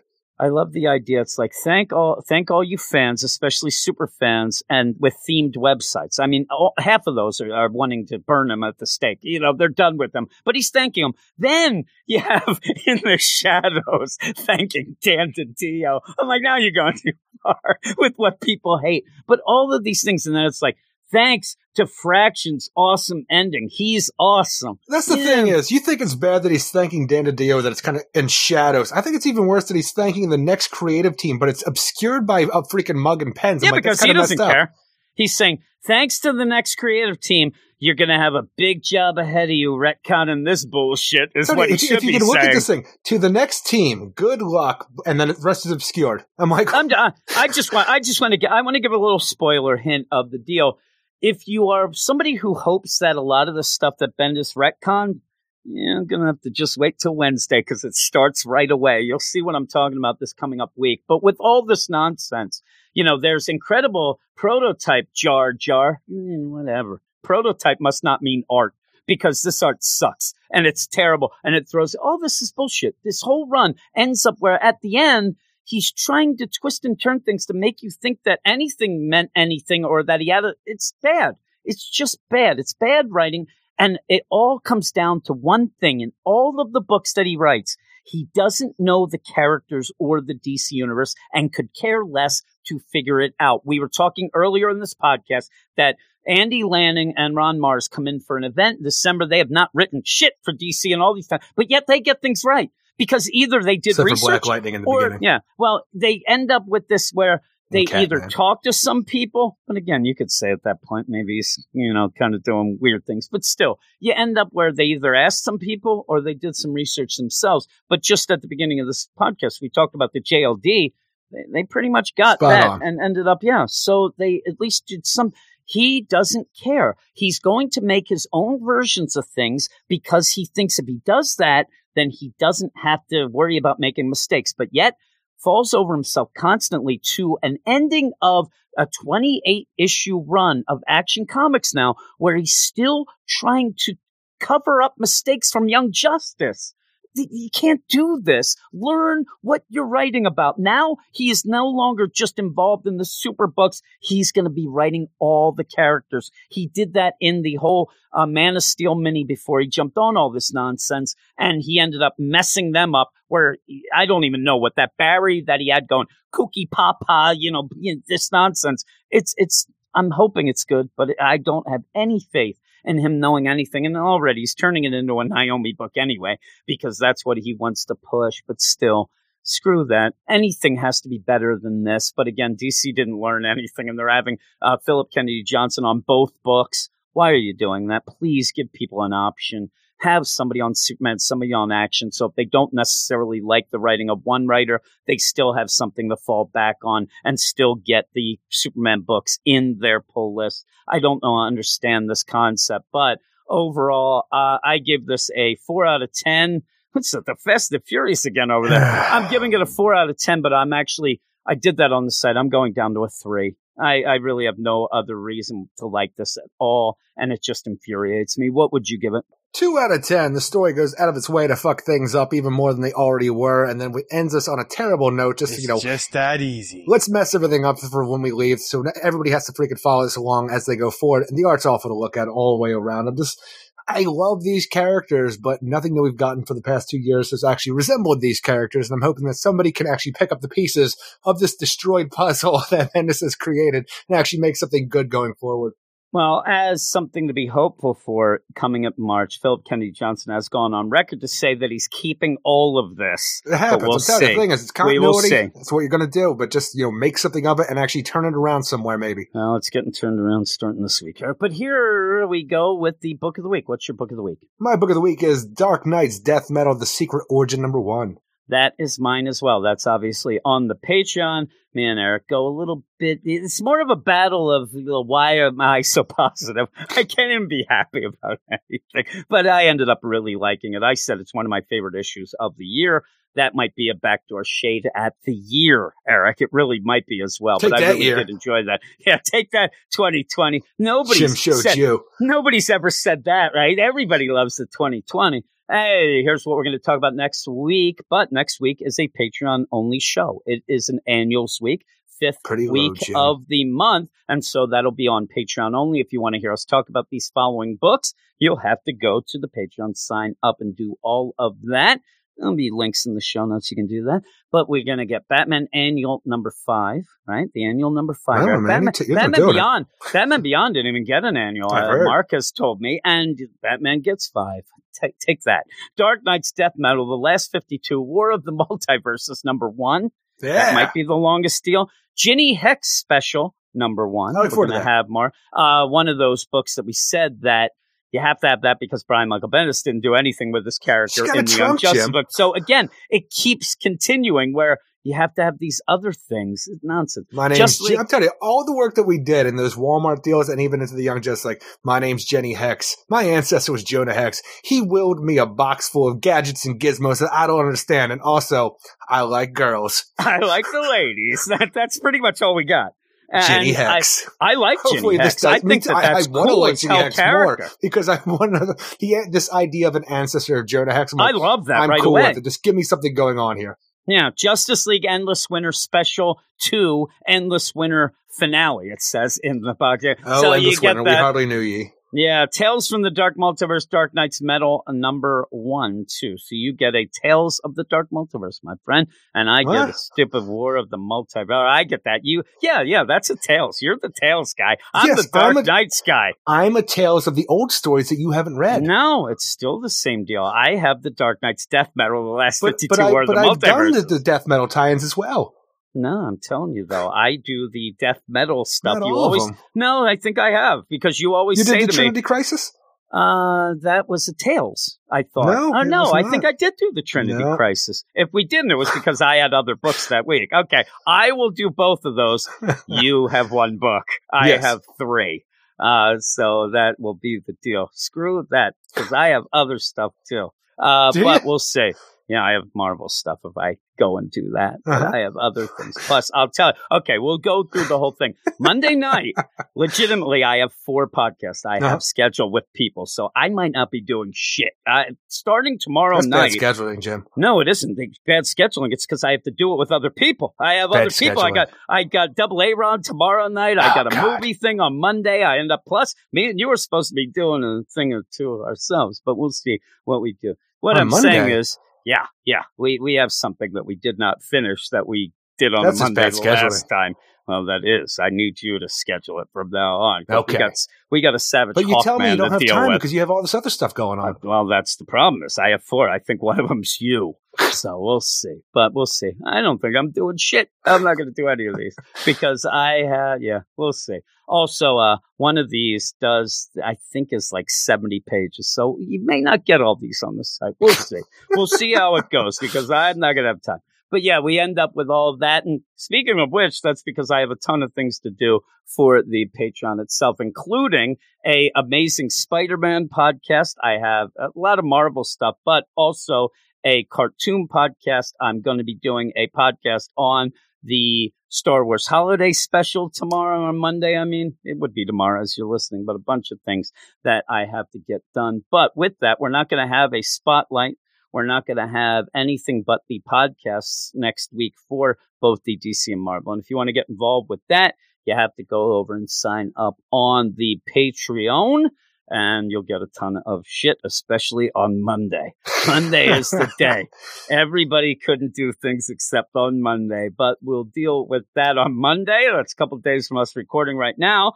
After this, I'm actually going off and doing a news podcast and a Marvel Solicit podcast. Sexy. So there's a bunch of things going on, but that's it. Pretty Thanks, thin, everybody. Jim. Thanks, everybody, with all the deal. That's what they say when I go and get, like, fitted for a custom suit. Is what they say. That happens a lot, does it? They say. I've never done that. But we're going to go up now. What do we say at the end of the podcast? Everybody have a great week. Keep it weird. We'll see you in 7. See you in 7. I like the killing. It's just that easy. Poop poop.